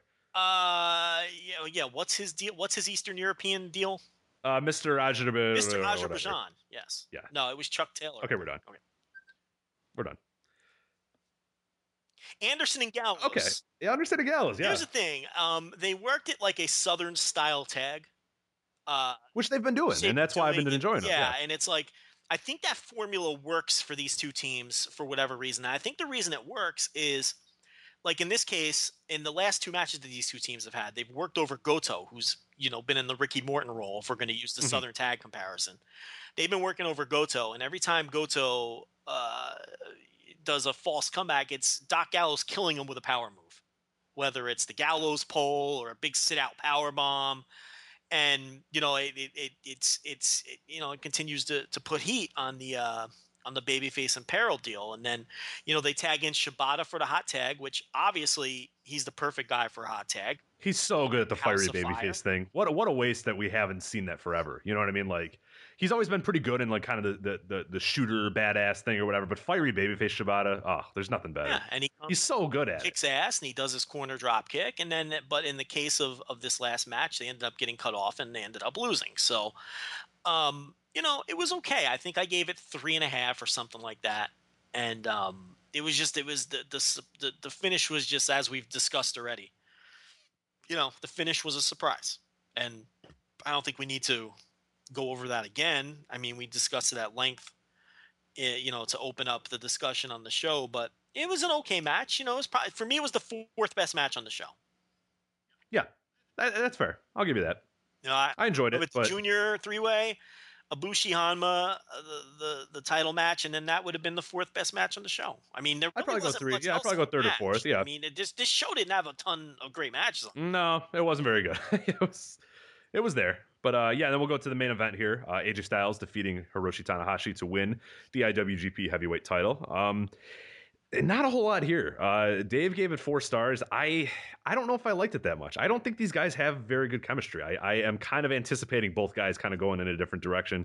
I thought it was okay, and I thought it got a lot better once Tanahashi got, busted open hard way, and then there was a little bit more intrigue. But I thought Styles didn't really do enough to capitalize on it. He did the one punch to the side of the head or whatever. But there wasn't really, the crowd was screaming when they saw, Tanahashi bleeding, and then it just kind of never really went anywhere else. It was okay. I won't say it was bad by any. But by New Japan main event standards, it was just kind of there. I just don't think these two are very good together. They're really good separated, but together, I don't know. I've never felt really a lot from them, so I don't know. I thought that that Tanahashi busting his head open on Matt Jackson's skull really helped the match. Because from that point forward, I really loved it. And I know that was unintentional, and I have no idea if they switched gears. He did look like he was knocked a little loopy after that, so they may have changed the way that they worked the I'm not suggesting they changed the finish. Okay, I tried to make that clear in the review, too. That's not what I'm saying. I think the plan, obviously, was for Styles to win the match. But it was very grounded after that. Yeah, and it was very, Styles pretty much just dominated the rest of the match, and Tanahashi he looked glazed over. Right, which is weird because they wouldn't. That seems like weird booking because after he does that, you'd assume that he's kind of a house of fire after he takes out the entire Bullet Club. Right, but he didn't. He was on the ground and Tanahashi, Styles is kicking him while he's on the ground and Tanahashi never really pretty much controlled the rest of the match. Right, exactly. Tanahashi never got a comeback after that, which is that is a little. And to me, that was interesting. And then when they teased the Styles went for the Hurricane Rana in the corner, and Tanahashi caught him. And they teased the Styles Naito spot from Wrestle Kingdom. But in this case, Tanahashi delivering the middle rope Styles Clash to Styles. And the crowd remembered that, and they popped for it. And that's when I started really getting into things. And, Styles blocked it or whatever. And then Styles had Tanahashi set up for the Styles Clash. And Tanahashi was fighting it off. And then I thought it was just so smart because then Styles just gave him a pile driver. Yeah. Which I think he has a gimmick name for that pile driver. I think he calls it the Hollow Point or something. I could be wrong about that. Ooh, let me look it up real quick. I'm sure. I never know what moves are called. I'm terrible at that. He's got the guy in the Styles Class position, and he gives him a tombstone style pile driver where he lands on. It's not like a sit out pile driver, but I think he calls it the Hollow Point. I'm not. No, there's nothing on the Wikipedia. It just says over the shoulder, back to belly pile driver. Does he call anything? Am I confusing it with? He calls something the Hollow Point. Let me see. We're the wrong guy. We're the wrong guys to remember. Hollow Point is the Gonzo bomb. Oh no, that might be it then. What's the Gonzo bomb? I don't remember now. No, that's a power bomb. All right, so it wasn't the Hollow Point then. No. The Hollow Point is the Gonzo bomb. Yeah. I knew he called. He's got the Bloody Sunday, the Hollow Point, the Cliffhanger.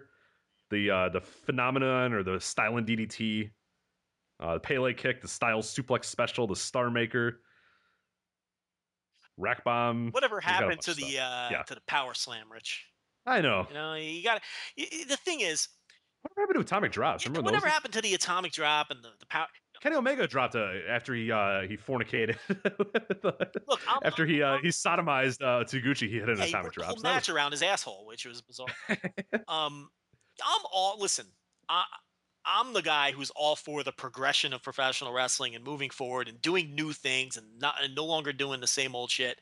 So I have no problem with these new creative moves that guys come up with all the time. I wish guys would continue to keep creating moves and stop doing it. I never want to see a bear hug again. It would please me greatly if nobody ever used a bear hug in a pro wrestling match ever again, because all it does is scream 1973 to me.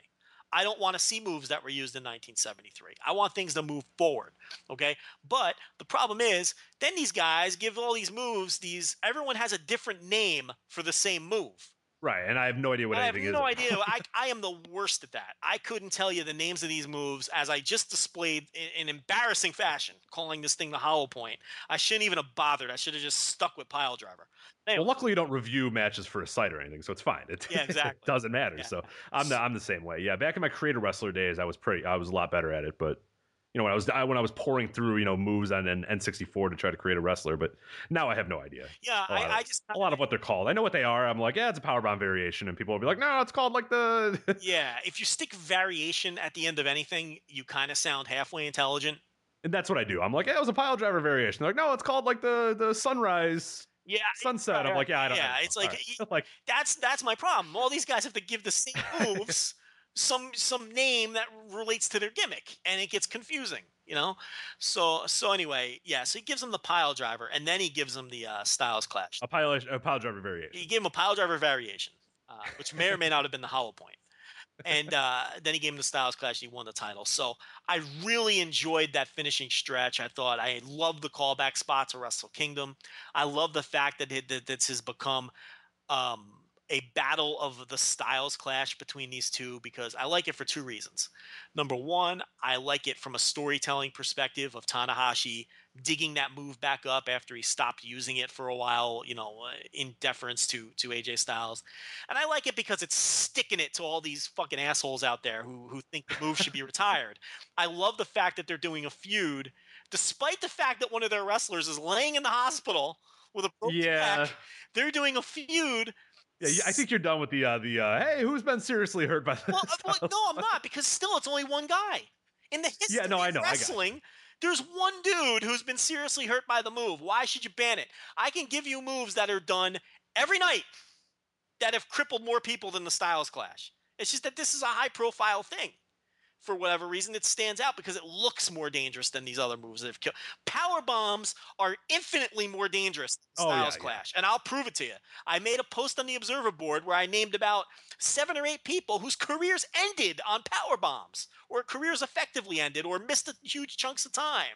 And it's way worse for your head too, which is funny given that, and it'll come up maybe in our takeover review, and I forgot who tweeted this out, but somebody was talking about it because everyone's talking about the Kevin Steen or Kevin Owens' package pile driver or whatever, and how cool of a move that would have been, and I think at some point he probably will hit it, but WWE, the pile driver is, it's icky and it's bad, but what's funny is they do the power bomb and they love the power bomb, and everybody just tons of guys do the power bomb and it's fine, it's whatever.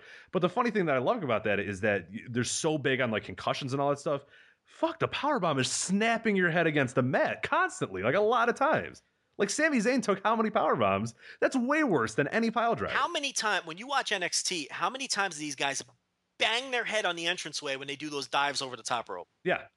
Way worse. I mean, geez, these guys are all getting mini concussions every time they do this shit. And again, it's those stinking Dragon Gate. It's those Dragon Gate guys, though. Joe, they're going to be dead in 2 years. And listen, they're flipping into 10 people, and that's bad, apparently. And I'm the one who doesn't give a shit what these guys do to their bodies. These are grown men who can do whatever the fuck they want to. I don't give a single shit that Daniel Bryan keeps doing those topes on his bad neck. That's Daniel Bryan's business. And if he wants to be in a fucking wheelchair and go hang out with the Dynamite Kid in 5 years, that's up to him. It's not my fucking problem. I don't need him to do that tope, but I'm not shouting from the rooftops that he needs to stop. Same thing with the chair shots to the head. I have a very different stand. You want to get whacked in the head with chair? Be my guest. It's not my fucking head. You want to scramble your brains? Go ahead.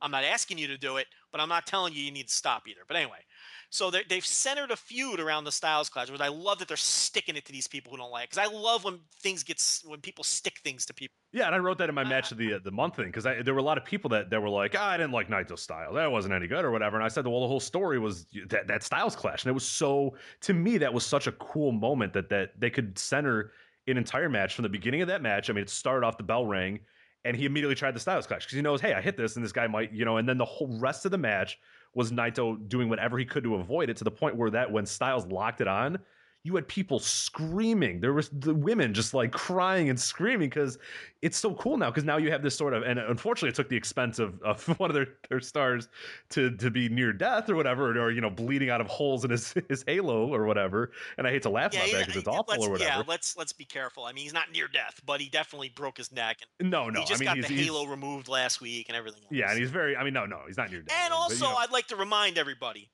unlike Lionheart, okay. Yoshitatsu said, "Look, it's my fault. I tucked my head. Yeah. I'm an idiot." Okay, he's not writing letters to AJ Styles begging the guy to stop doing the move because he tucked his head. I just wanted to make sure people are aware of that. Yeah. No, but what I love about that and what they've done with the Style Clash and why I think it's going to be great going forward is that now you have this move that people know that it's going to end the match, and then when he hits it, he's probably going to win. But people generally fear for people when they're in the move or whatever. Right.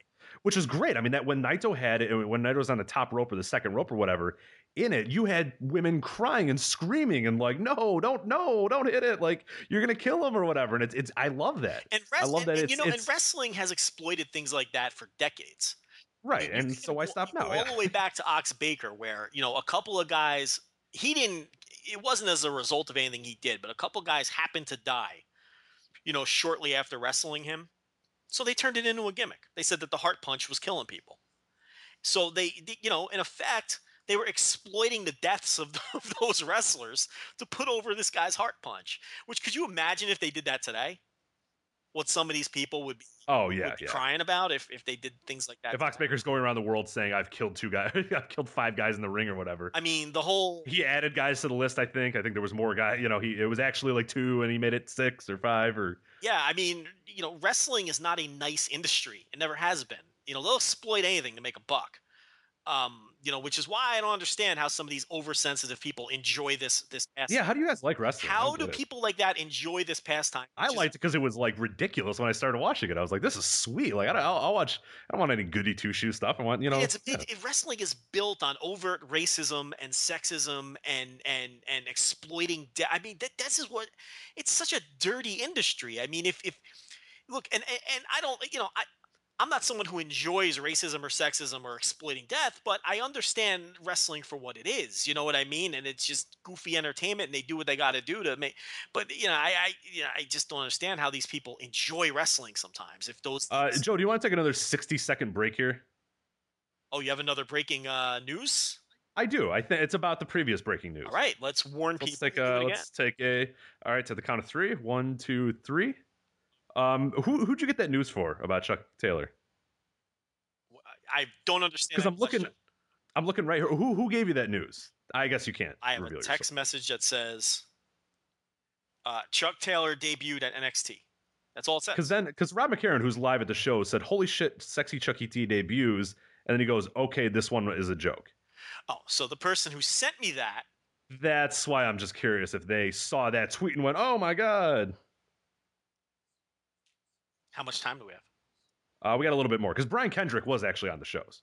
So Brian Kendrick debuted in NXT. Yes, and I think that was part of Rob's joke. We have 17 seconds left, so yes, I believe that's a joke because I was like, "Wow, that's really out of left field," to Chuck Taylor, but good for him if so. But yeah, it appears to be a joke. That wacky Rob McCarron ruining our radio show. I know. Come on, man. Start spreading false. It said, "Okay, this is a joke." Okay, we're done. All right.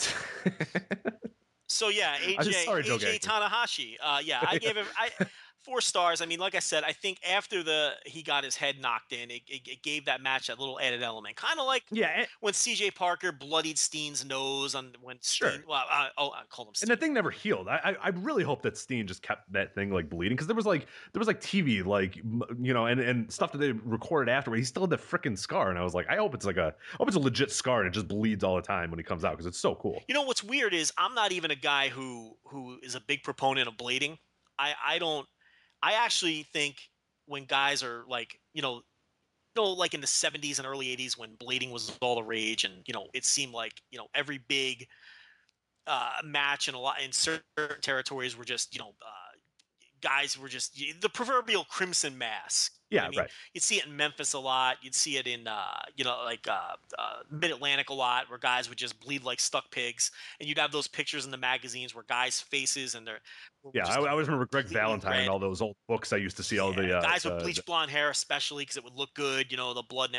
I was never into that. It kind of grosses me out, to be completely honest with you. I don't need bleeding in my wrestling. I enjoyed it for a long time, and then now that we haven't had it, I go back and watch stuff on the network or whatever, and I watch it and I'm bleeding. I'm just like, what are you doing? This looks silly. Like there are times like obviously WrestleMania 13 with Austin where I thought that was perfect for that moment, perfect 100%. For that. But now you just see random Triple H main event against whoever, and like he's busted open. It's just like nobody needs that. Like or you watch, like you said, every minute, random Greg Valentine match, and he's just busted open. You're like, I don't. It looks silly now. Now that you've kind of taken yourself out of that, and it doesn't happen every single major pay per view. It's funny how now I see it and I'm just like, I don't know. I don't really. It's kind of like hardcore wrestling. Like now that I'm away from hardcore wrestling, every time I see those matches, I'm just like, this is stupid. Like at the time, I was like, they're pretty cool, but Yeah, I was also younger, so I was younger. There was definitely a period of time in wrestling where they overdid, blade jobs and bleed. Yeah, WWE really over probably like 2002 till like 2006. Like literally every Triple H main event, there's a pretty good chance he was going to start bleeding. And then when Flair came back, and then he, Ric Flair will never look for it. Like he doesn't need an excuse to start bleeding. But yeah, he would be in those random main events against whoever. So yeah, but really, and of course there are, like you pointed out, Austin was a good example. There are definitely times. Don't get me wrong. There's times where blood adds to the match. it's yeah. I mean, there's no question. But the point I'm kind of getting at is, I kind of like when it's organic and happens by accident. To me, that really adds something. Like when Fale broke Nakamura's face, and we talked about the Kevin Owens one against CJ Parker. This one kind of had that feel to it, where it wasn't meant to happen, but it ended up, to me, that for whatever reason, that's when the blood is more compelling to me than when they do an obvious blade job and their face is just covered in blood. That's just kind of gross. Right. And they get hit by the ring bell, and then their head's underneath the apron for 5 seconds, and all of a sudden they come out and it's like, that doesn't do anything for me. And it's kind of has the opposite effect sometimes. But yeah, this was a case where I thought Tanahashi getting his eye busted open added to the match and helped the match. So look, it's not a match of the year contender. I thought it was a really good match though. The show as a whole, it's funny because you're down on the show. A lot of people are down on the show. I'm down on the show. But the fact of the matter is, at the end of the day, I'm writing my review and I'm getting ready to write my summary and say how disappointed I was in the show. And then I look it's back, not bad, yeah. And I gave 3 of the matches 4 stars or better. I mean, geez. I mean, that's just the bar that this company has set. We've talked about that before. That's the double-edged sword. You got to be fair, okay? If you're going to praise them for all these great shows, you have to knock them when the show doesn't knock it out of the park, because that's the bar that they've set. Right, they've changed standards, so now bad is bad and good is good on their standards. And by their standard, this was not a great show. No, this was a good show. I wouldn't call it. It wasn't bad. Bad's tough. It's not a bad show. I can't call it a bad show because it had 3 stars. 3 matches, I gave 4 stars or better. I can't call it a bad show. I just can't. I mean, it's hard to call a show with 1 great match a bad show, but let alone 3 matches that I thought were, very good. Let's say very good. Let's not say great. Great implies, match of the year level, which nothing on this was. But there were 3 very good matches on this show. So I can't call it a bad show. It was a good show. By New Japan standards, this will probably be one of the worst pay-per-views they'll have all year. If it's not, they're not going to have a very good year in comparison to the last couple of years that they've had. Right. Agreed. All right, so let's move on to what I thought was a really good show, and I'm interested in your thoughts of it because you kind of watched it a little bit later than everybody else, and I haven't really had a chance to talk to you too much when you weren't on. Spoiler free. Yeah, you did. I was Twitter silent the entire day. I know. That's why I was like, I don't know what you think about any of this stuff. I don't know what you and I were learning about we're learning each other's. Because see, let me tell you what I do, Rich, when I don't want to see a spoiler. Okay? Here's what I do. I stay off the fucking internet. Because it's not the internet's job to make sure that Joe Lanza doesn't see match results. Okay? So we get people who send us these emails that are mad because when we post our reviews for the shows, like sometimes, there'll be a wrestler celebrating in the picture or whatever, and they complain that we're spoiling the show. Once something happens, at that point it is news. And you cannot criticize people for reporting news. Yeah, I mean, think of what you would do. Say I'm out of. Say I'm busy I'm recording a podcast right now, and the World Series is on or whatever, and I didn't get to watch it. I don't yell at the Chicago Tribune for putting an image of the San Francisco Giants celebrating the World Series because I haven't watched it yet. Yeah, or I don't go on ESPN.com and go, come on, show a ground ball out. Like, show the pitcher, getting ready. Don't show the celebration. Like, what the hell are you doing? Listen, if you can't watch it in real time, it's on you to avoid it's 2015. I'm sorry. It's not on us.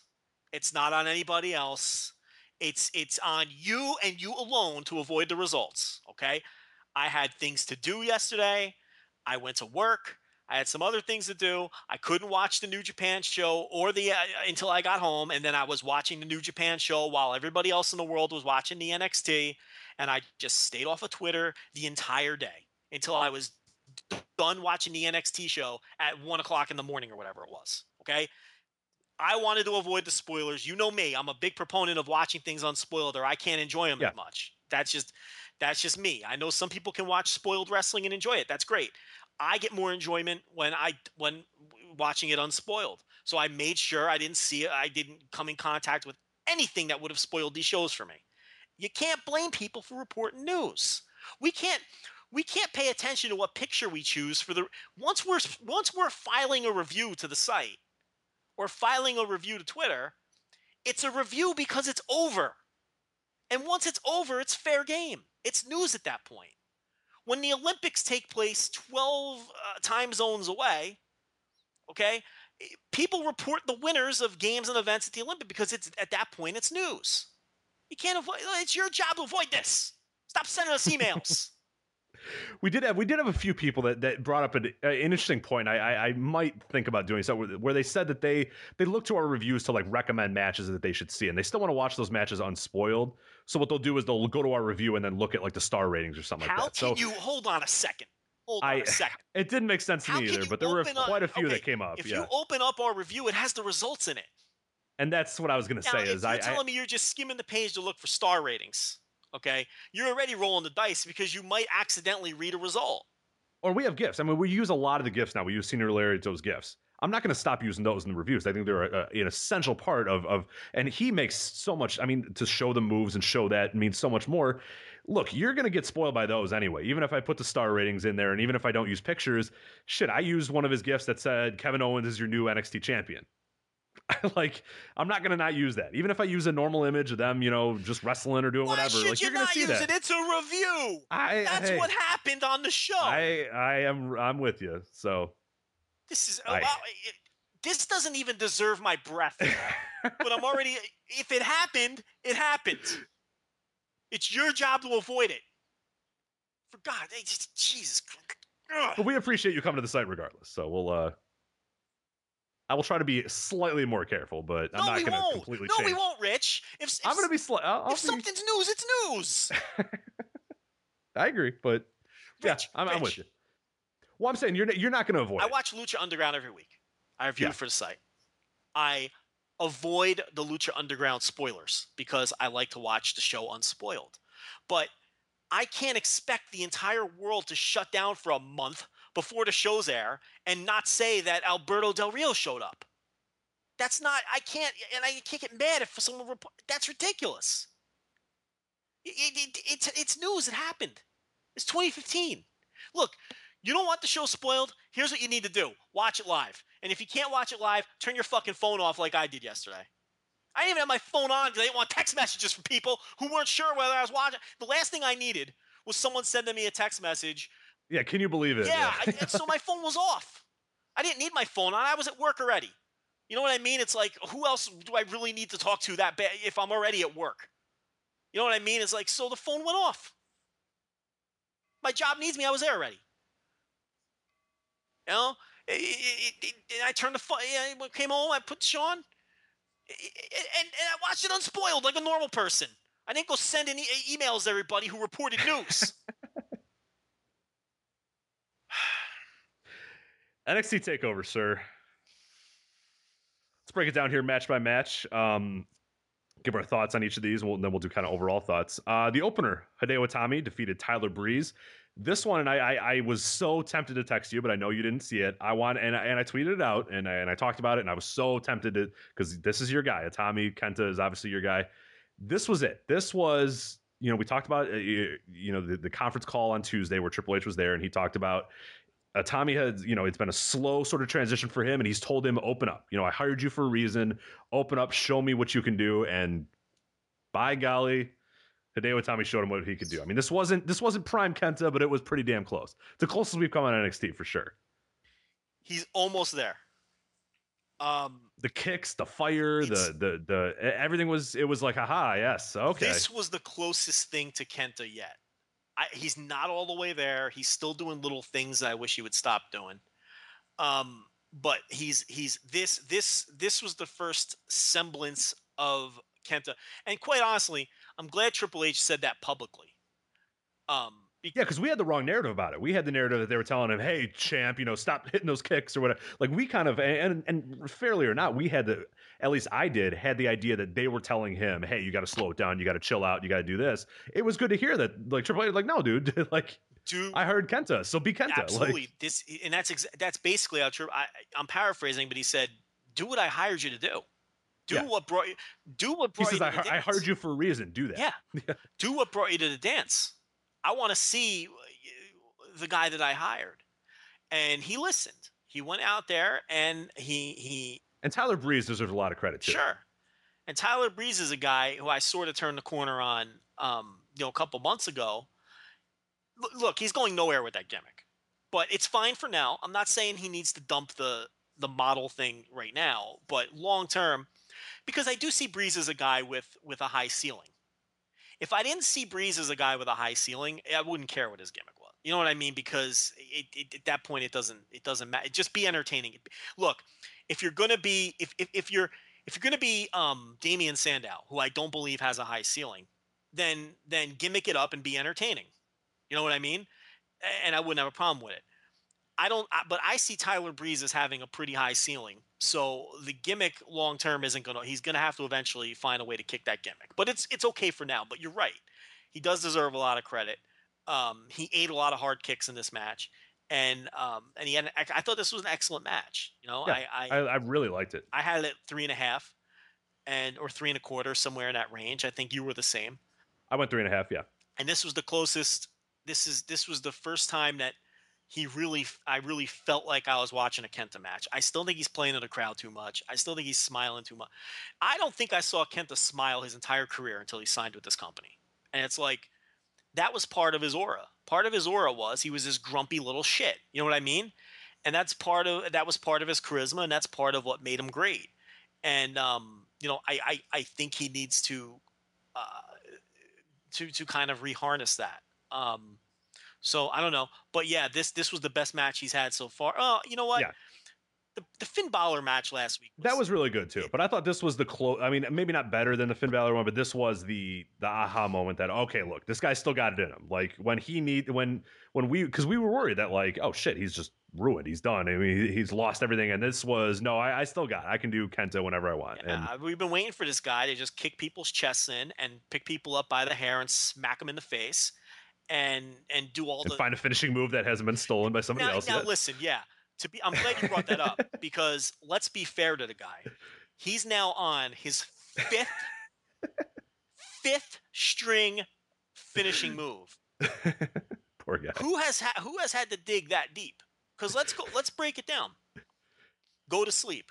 Obviously, he can't do to go to sleep, or at least look. They're teasing. Which, by the way, which is I tweeted out when the show was going. I said this. I hope this is like the Hanma win.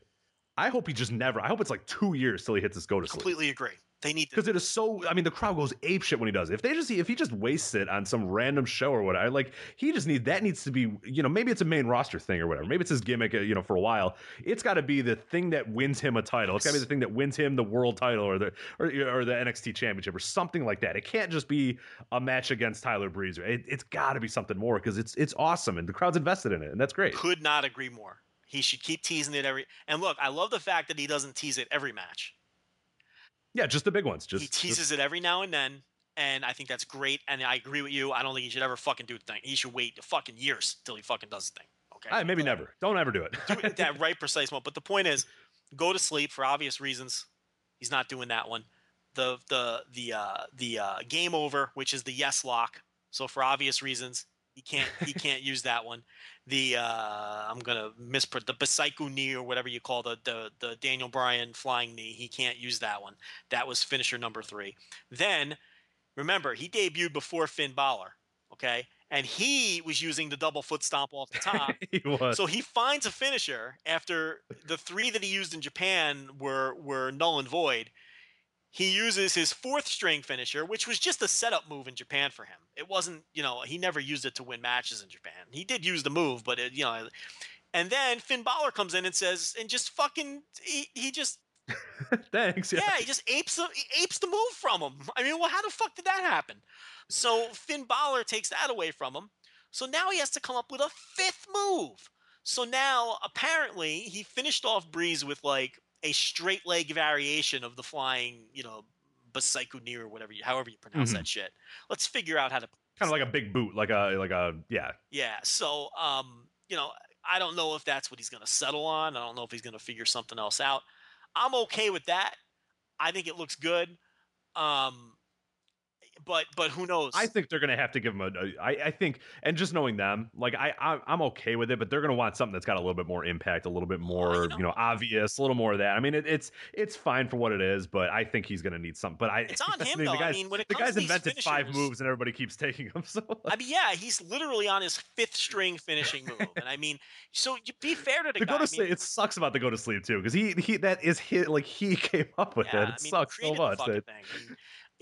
And I'm glad he's still doing the corner drop kick, which, him and his buddy Shibata,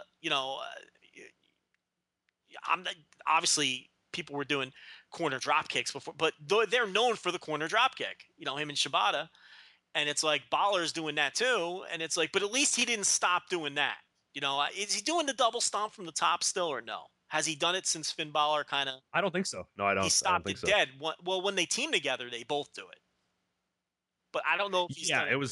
I don't know if he's. I don't think he's done it since. I don't recall, but I don't think he's done it since. And I was, because it's been a while since I've seen the inverted go to sleep that Kenta used to do, but it looks exactly. I just watched a video of it. It looks exactly the same as the go to sleep. So you can't, because I was thinking of one that he did in No or whatever, and that one. The other problem with the inverted go to sleep is it's really hard to execute. And well, yeah, because you have to put a knee to the back of someone's neck. Yeah, so it's probably not a good idea to do that. Botched many times. I mean, let's not do that. I was at a match in Houston in 2009 where he wrestled Davey Richards at WrestleMania weekend, and that would have been a 5-star match, but they botched the inverted go to sleep twice. Yeah, and the guy just falls down then, and it looks silly. And then they got frustrated, and they both were frustrated, and then he just picked them up by the fucking hair and gave him a very vicious traditional go to sleep. But, it ruined – I won't say ruined because it was still a great match, but that would have been my match of the year that year had they not blown the finish. It was that good. It was just a tremendous fucking match. And, by the way, I watched that match sitting next to Nakajima, who – Ooh. Listen, this is the only time in my life that I marked out in person for a wrestler. I'm sitting there. I'm watching – because he wrestled Roderick Strong earlier on the show. I think it was – it was Roderick Strong.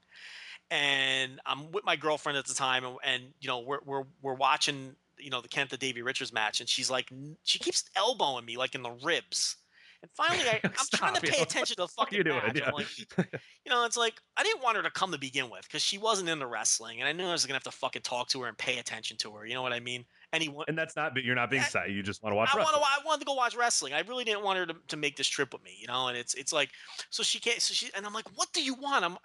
This is like the match I came here to see. Okay, I didn't come here to watch Kamala wrestle Bobby Hagedorn, Shane Hagedorn on the undercard. Really? Right? I came. I never seen that. Was it Shane Hagedorn? I think it was Shane Hagedorn. Bushwhacker Luke was on that show too. Oh boy. He might know. Ring of Honor show? Yeah. Because if you remember, Bushwhacker Luke was a regular during that period because he was friends with Carrie Silken. So he had like a year-long run, mostly dark matches. But, he was signing autographs at every show. And Kamala was there for WrestleMania weekend. So this was night 1 of whatever they call their shows during WrestleMania weekend. 2009 in Houston. Okay. I'll look it up. It was somebody wrestled. Supercard of Honor. Yeah, Supercard of Honor. Pull it up. I think it was Bushwhacker Luke. Either Bushwhacker Luke or Kamala beat Shane Hagedorn on that show. Yeah, I'm looking up her right now. So anyway, it was at the George R. Brown Convention Center. Yes. All right, let's see. And the fire alarm. Well, I had another run-in on this show while you're. Oh, here we go. Dark match was good dark matches. Alex Payne and Andy Right Leg Ridge. That's a great. Ernie Osiris and Ninja Brown. Then you had Bushwhacker Luke and Grizzly Redwood. Okay, that's pretty fucking sweet. Yeah. That's okay. Against Andy Dalton. Yeah, hey. Dirty Andy Dalton. Yeah. And Don Juan. Who's Don Juan wrestles for River City River City Wrestling in San Antonio. Okay. Eric Stevens versus Rhett Titus. I always liked Eric Stevens a lot. He just kind of fell off the like completely stopped wrestling. Yeah, he's gone. He doesn't wrestle anymore. Yeah. Incognito and Sweet and Sour Inc., which is Chris Hero and Eddie Edwards. Yes, and as you know, Incognito is, or maybe you don't know, Incognito is Sin Cara Hunico. Oh, yeah, right. That was a 6-man. Yeah, I did know that. I just team with Chris Hero and I kind of assumed Incognito was like the name of like some random white dude that they just gave a mask to and said it was Incognito, Chris Hero, and Eddie Edwards. That was a trios match. They wrestled Blue. Let's see. Blue Panther, not Blue Panther. Nope. Blue Demon Jr. I forget who his partners. I don't have Blue Demon Jr. here. Oh, wasn't Blue Demon Jr.? It was not Blue Demon. It was. It was. We're gonna keep doing that. Larry does it too. He throws Demon into everything. Blue now. Demon Jr. Like people are gonna think we actually like that, and now we're like it's gonna become such a joke that people making fun of it that it's gonna become a thing, and like people are gonna say, "No, it was Jay Briscoe, Kevin Steen, and Magno." Magno, yeah. Yeah, and so you were close. You were, and the top rope broke during that match. Oh God! No, but they did they play it up? They worked it. It was awesome. Okay. It actually helped the match. It wasn't a hard foundation where everybody just kind of shivers in a corner. No, Chris Hero was tremendous. And then you know what they did is they started doing moves. They started doing mock top rope moves off the second rope and turned it into fun comedy. Yeah. And they totally saved the match. I mean, it would probably ended up being a better match than it would have been if the rope didn't break. Roderick Strong versus, as you mentioned, Nakajima. Yeah. Here's Blue Demon. It's Claudio Castagnoli. I don't know whatever happened to him. Defeated Blue Demon, Brent Albright, and El Generico in a 4-corner Survivor match. Yes. That sounds fucking interesting. And I will tell you, I don't know if it was good, but it sounds really interesting. It was fun enough, and I can tell you that there might have been, I don't know. Do you have attendance there? Maybe there's like 900. I got 1,800. Yeah, okay. So there was like 2,000 people there, a little less than 2,000 people. I can tell you that a third of them left after the Blue Demon Jr. match because they were Mexicans. They were all Hispanic. Yeah, they came to see Blue Demon. They had flags. They had fucking. Yeah, because you look at the rest of this card, not really the Mexican. No, that was it. It was. There's nothing. And they had those noisemakers that you hear at the lucha shows. Thing that goes. Like that fucking gimmick was going on. They had flags. They had. It was a pretty cool atmosphere. But then they all left after the Blue Demon Jr. match, which was weird because like he's not even like a big star. Like people like laugh at him because he's shitty. So yeah, that didn't make a ton of sense. But I guess it was Mexicans who were living in Texas now who had a chance to see. Some luchadors that normally they wouldn't get to see. You know what I mean? So, I don't know. So, yeah. So, what was next? I got Bryan Danielson, Alex Kozlov. The fire alarm went off during that match. Okay? Oh, is that one you were talking about? Yeah, and they wrestled through it. Okay, they wrestled through the fire alarm, but the fans didn't know what to do. We were like, okay, do we leave? Yeah, do we stay here and die? Or do we... To watching Kozlov. Do we die watching Alex Kozlov? Right, so, like... But he's against Bryan Danielson. It's like it wasn't a good enough match where you could immediately be like, I'll die watching this. But well, it was Bryan Danielson. Yeah, but I mean, it's still. I mean, I know what you mean. But I'm saying like if it was Danielson and someone awesome, you're like, no, I'll die. I'll die. I don't care. Like whereas this, you're like, I mean, yeah. So it's Alex Kozlov. I mean, I could probably just bounce out for a little bit. Yeah, so we all started to like slowly leave, but like while still keeping an eye on the ring. And this was my run-in with Brian Alvarez. Because yes, the unmasked luchador. Yes, I saw Brian Alvarez standing there. I'll never forget. He was wearing one of those awful suit jackets with the patches on the elbows. Okay? Yeah, high school. Is he a college I guess he's like an algebra teacher or something. So he's wearing like the algebra teacher suit jacket with the fucking patches on the elbows, and he's on his cell phone. Okay? And I guess he didn't know what to do either because he's like half out, not half not.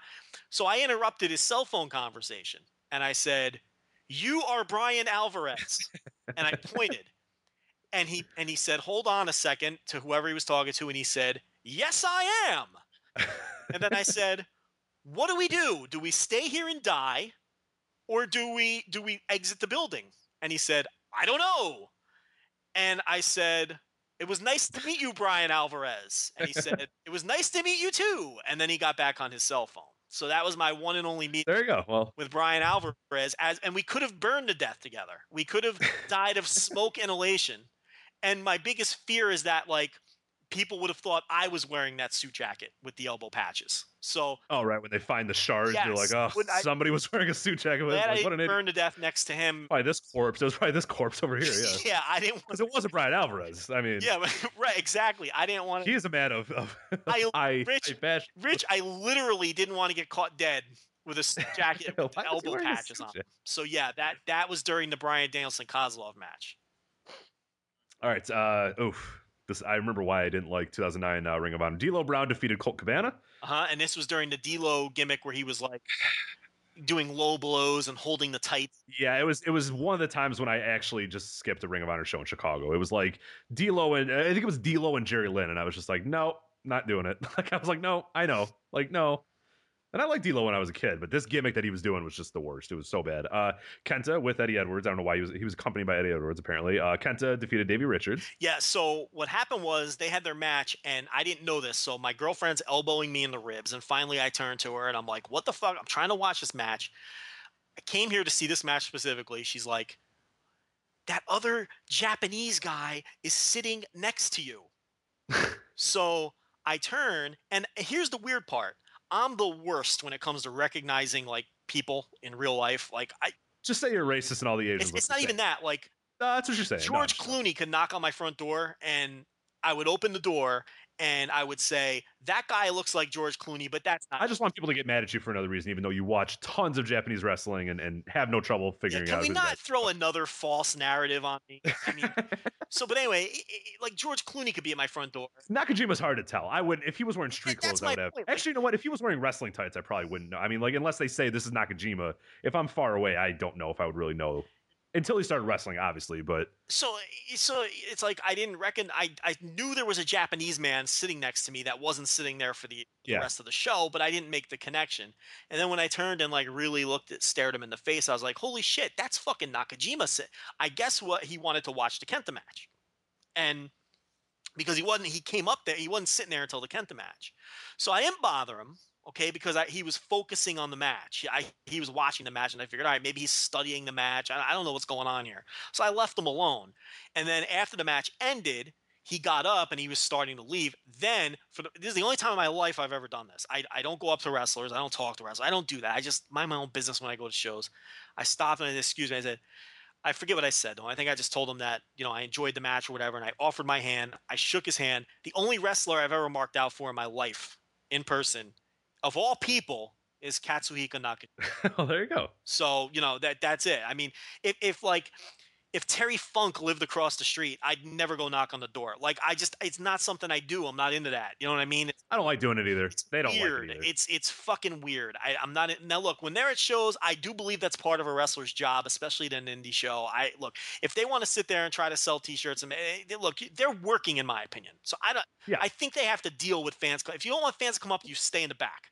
You know what I mean? So, but at the same time, it's just not something I do. But Nakajima, I don't do it with athletes either. I've ridden elevators with athletes, and I just kind of like I rode an elevator with like Ben Wallace and Anderson Varejao once, and I was just like, whatever. And like I stayed at the same hotel as like the entire Pistons in like 2005, and I saw a bunch of them. Like throughout the day, I was just seeing them all throughout, and I let them go because I don't want to be like, oh, big fan. And I'm like, yeah, okay, shut up, dude. Like cool, yeah, like I'm just trying to ride an elevator. I'm just trying to get to my hotel room, dude. And I'm just like, I get it. Like other people are like, no, I pay your tickets and and you're an athlete, but I like to.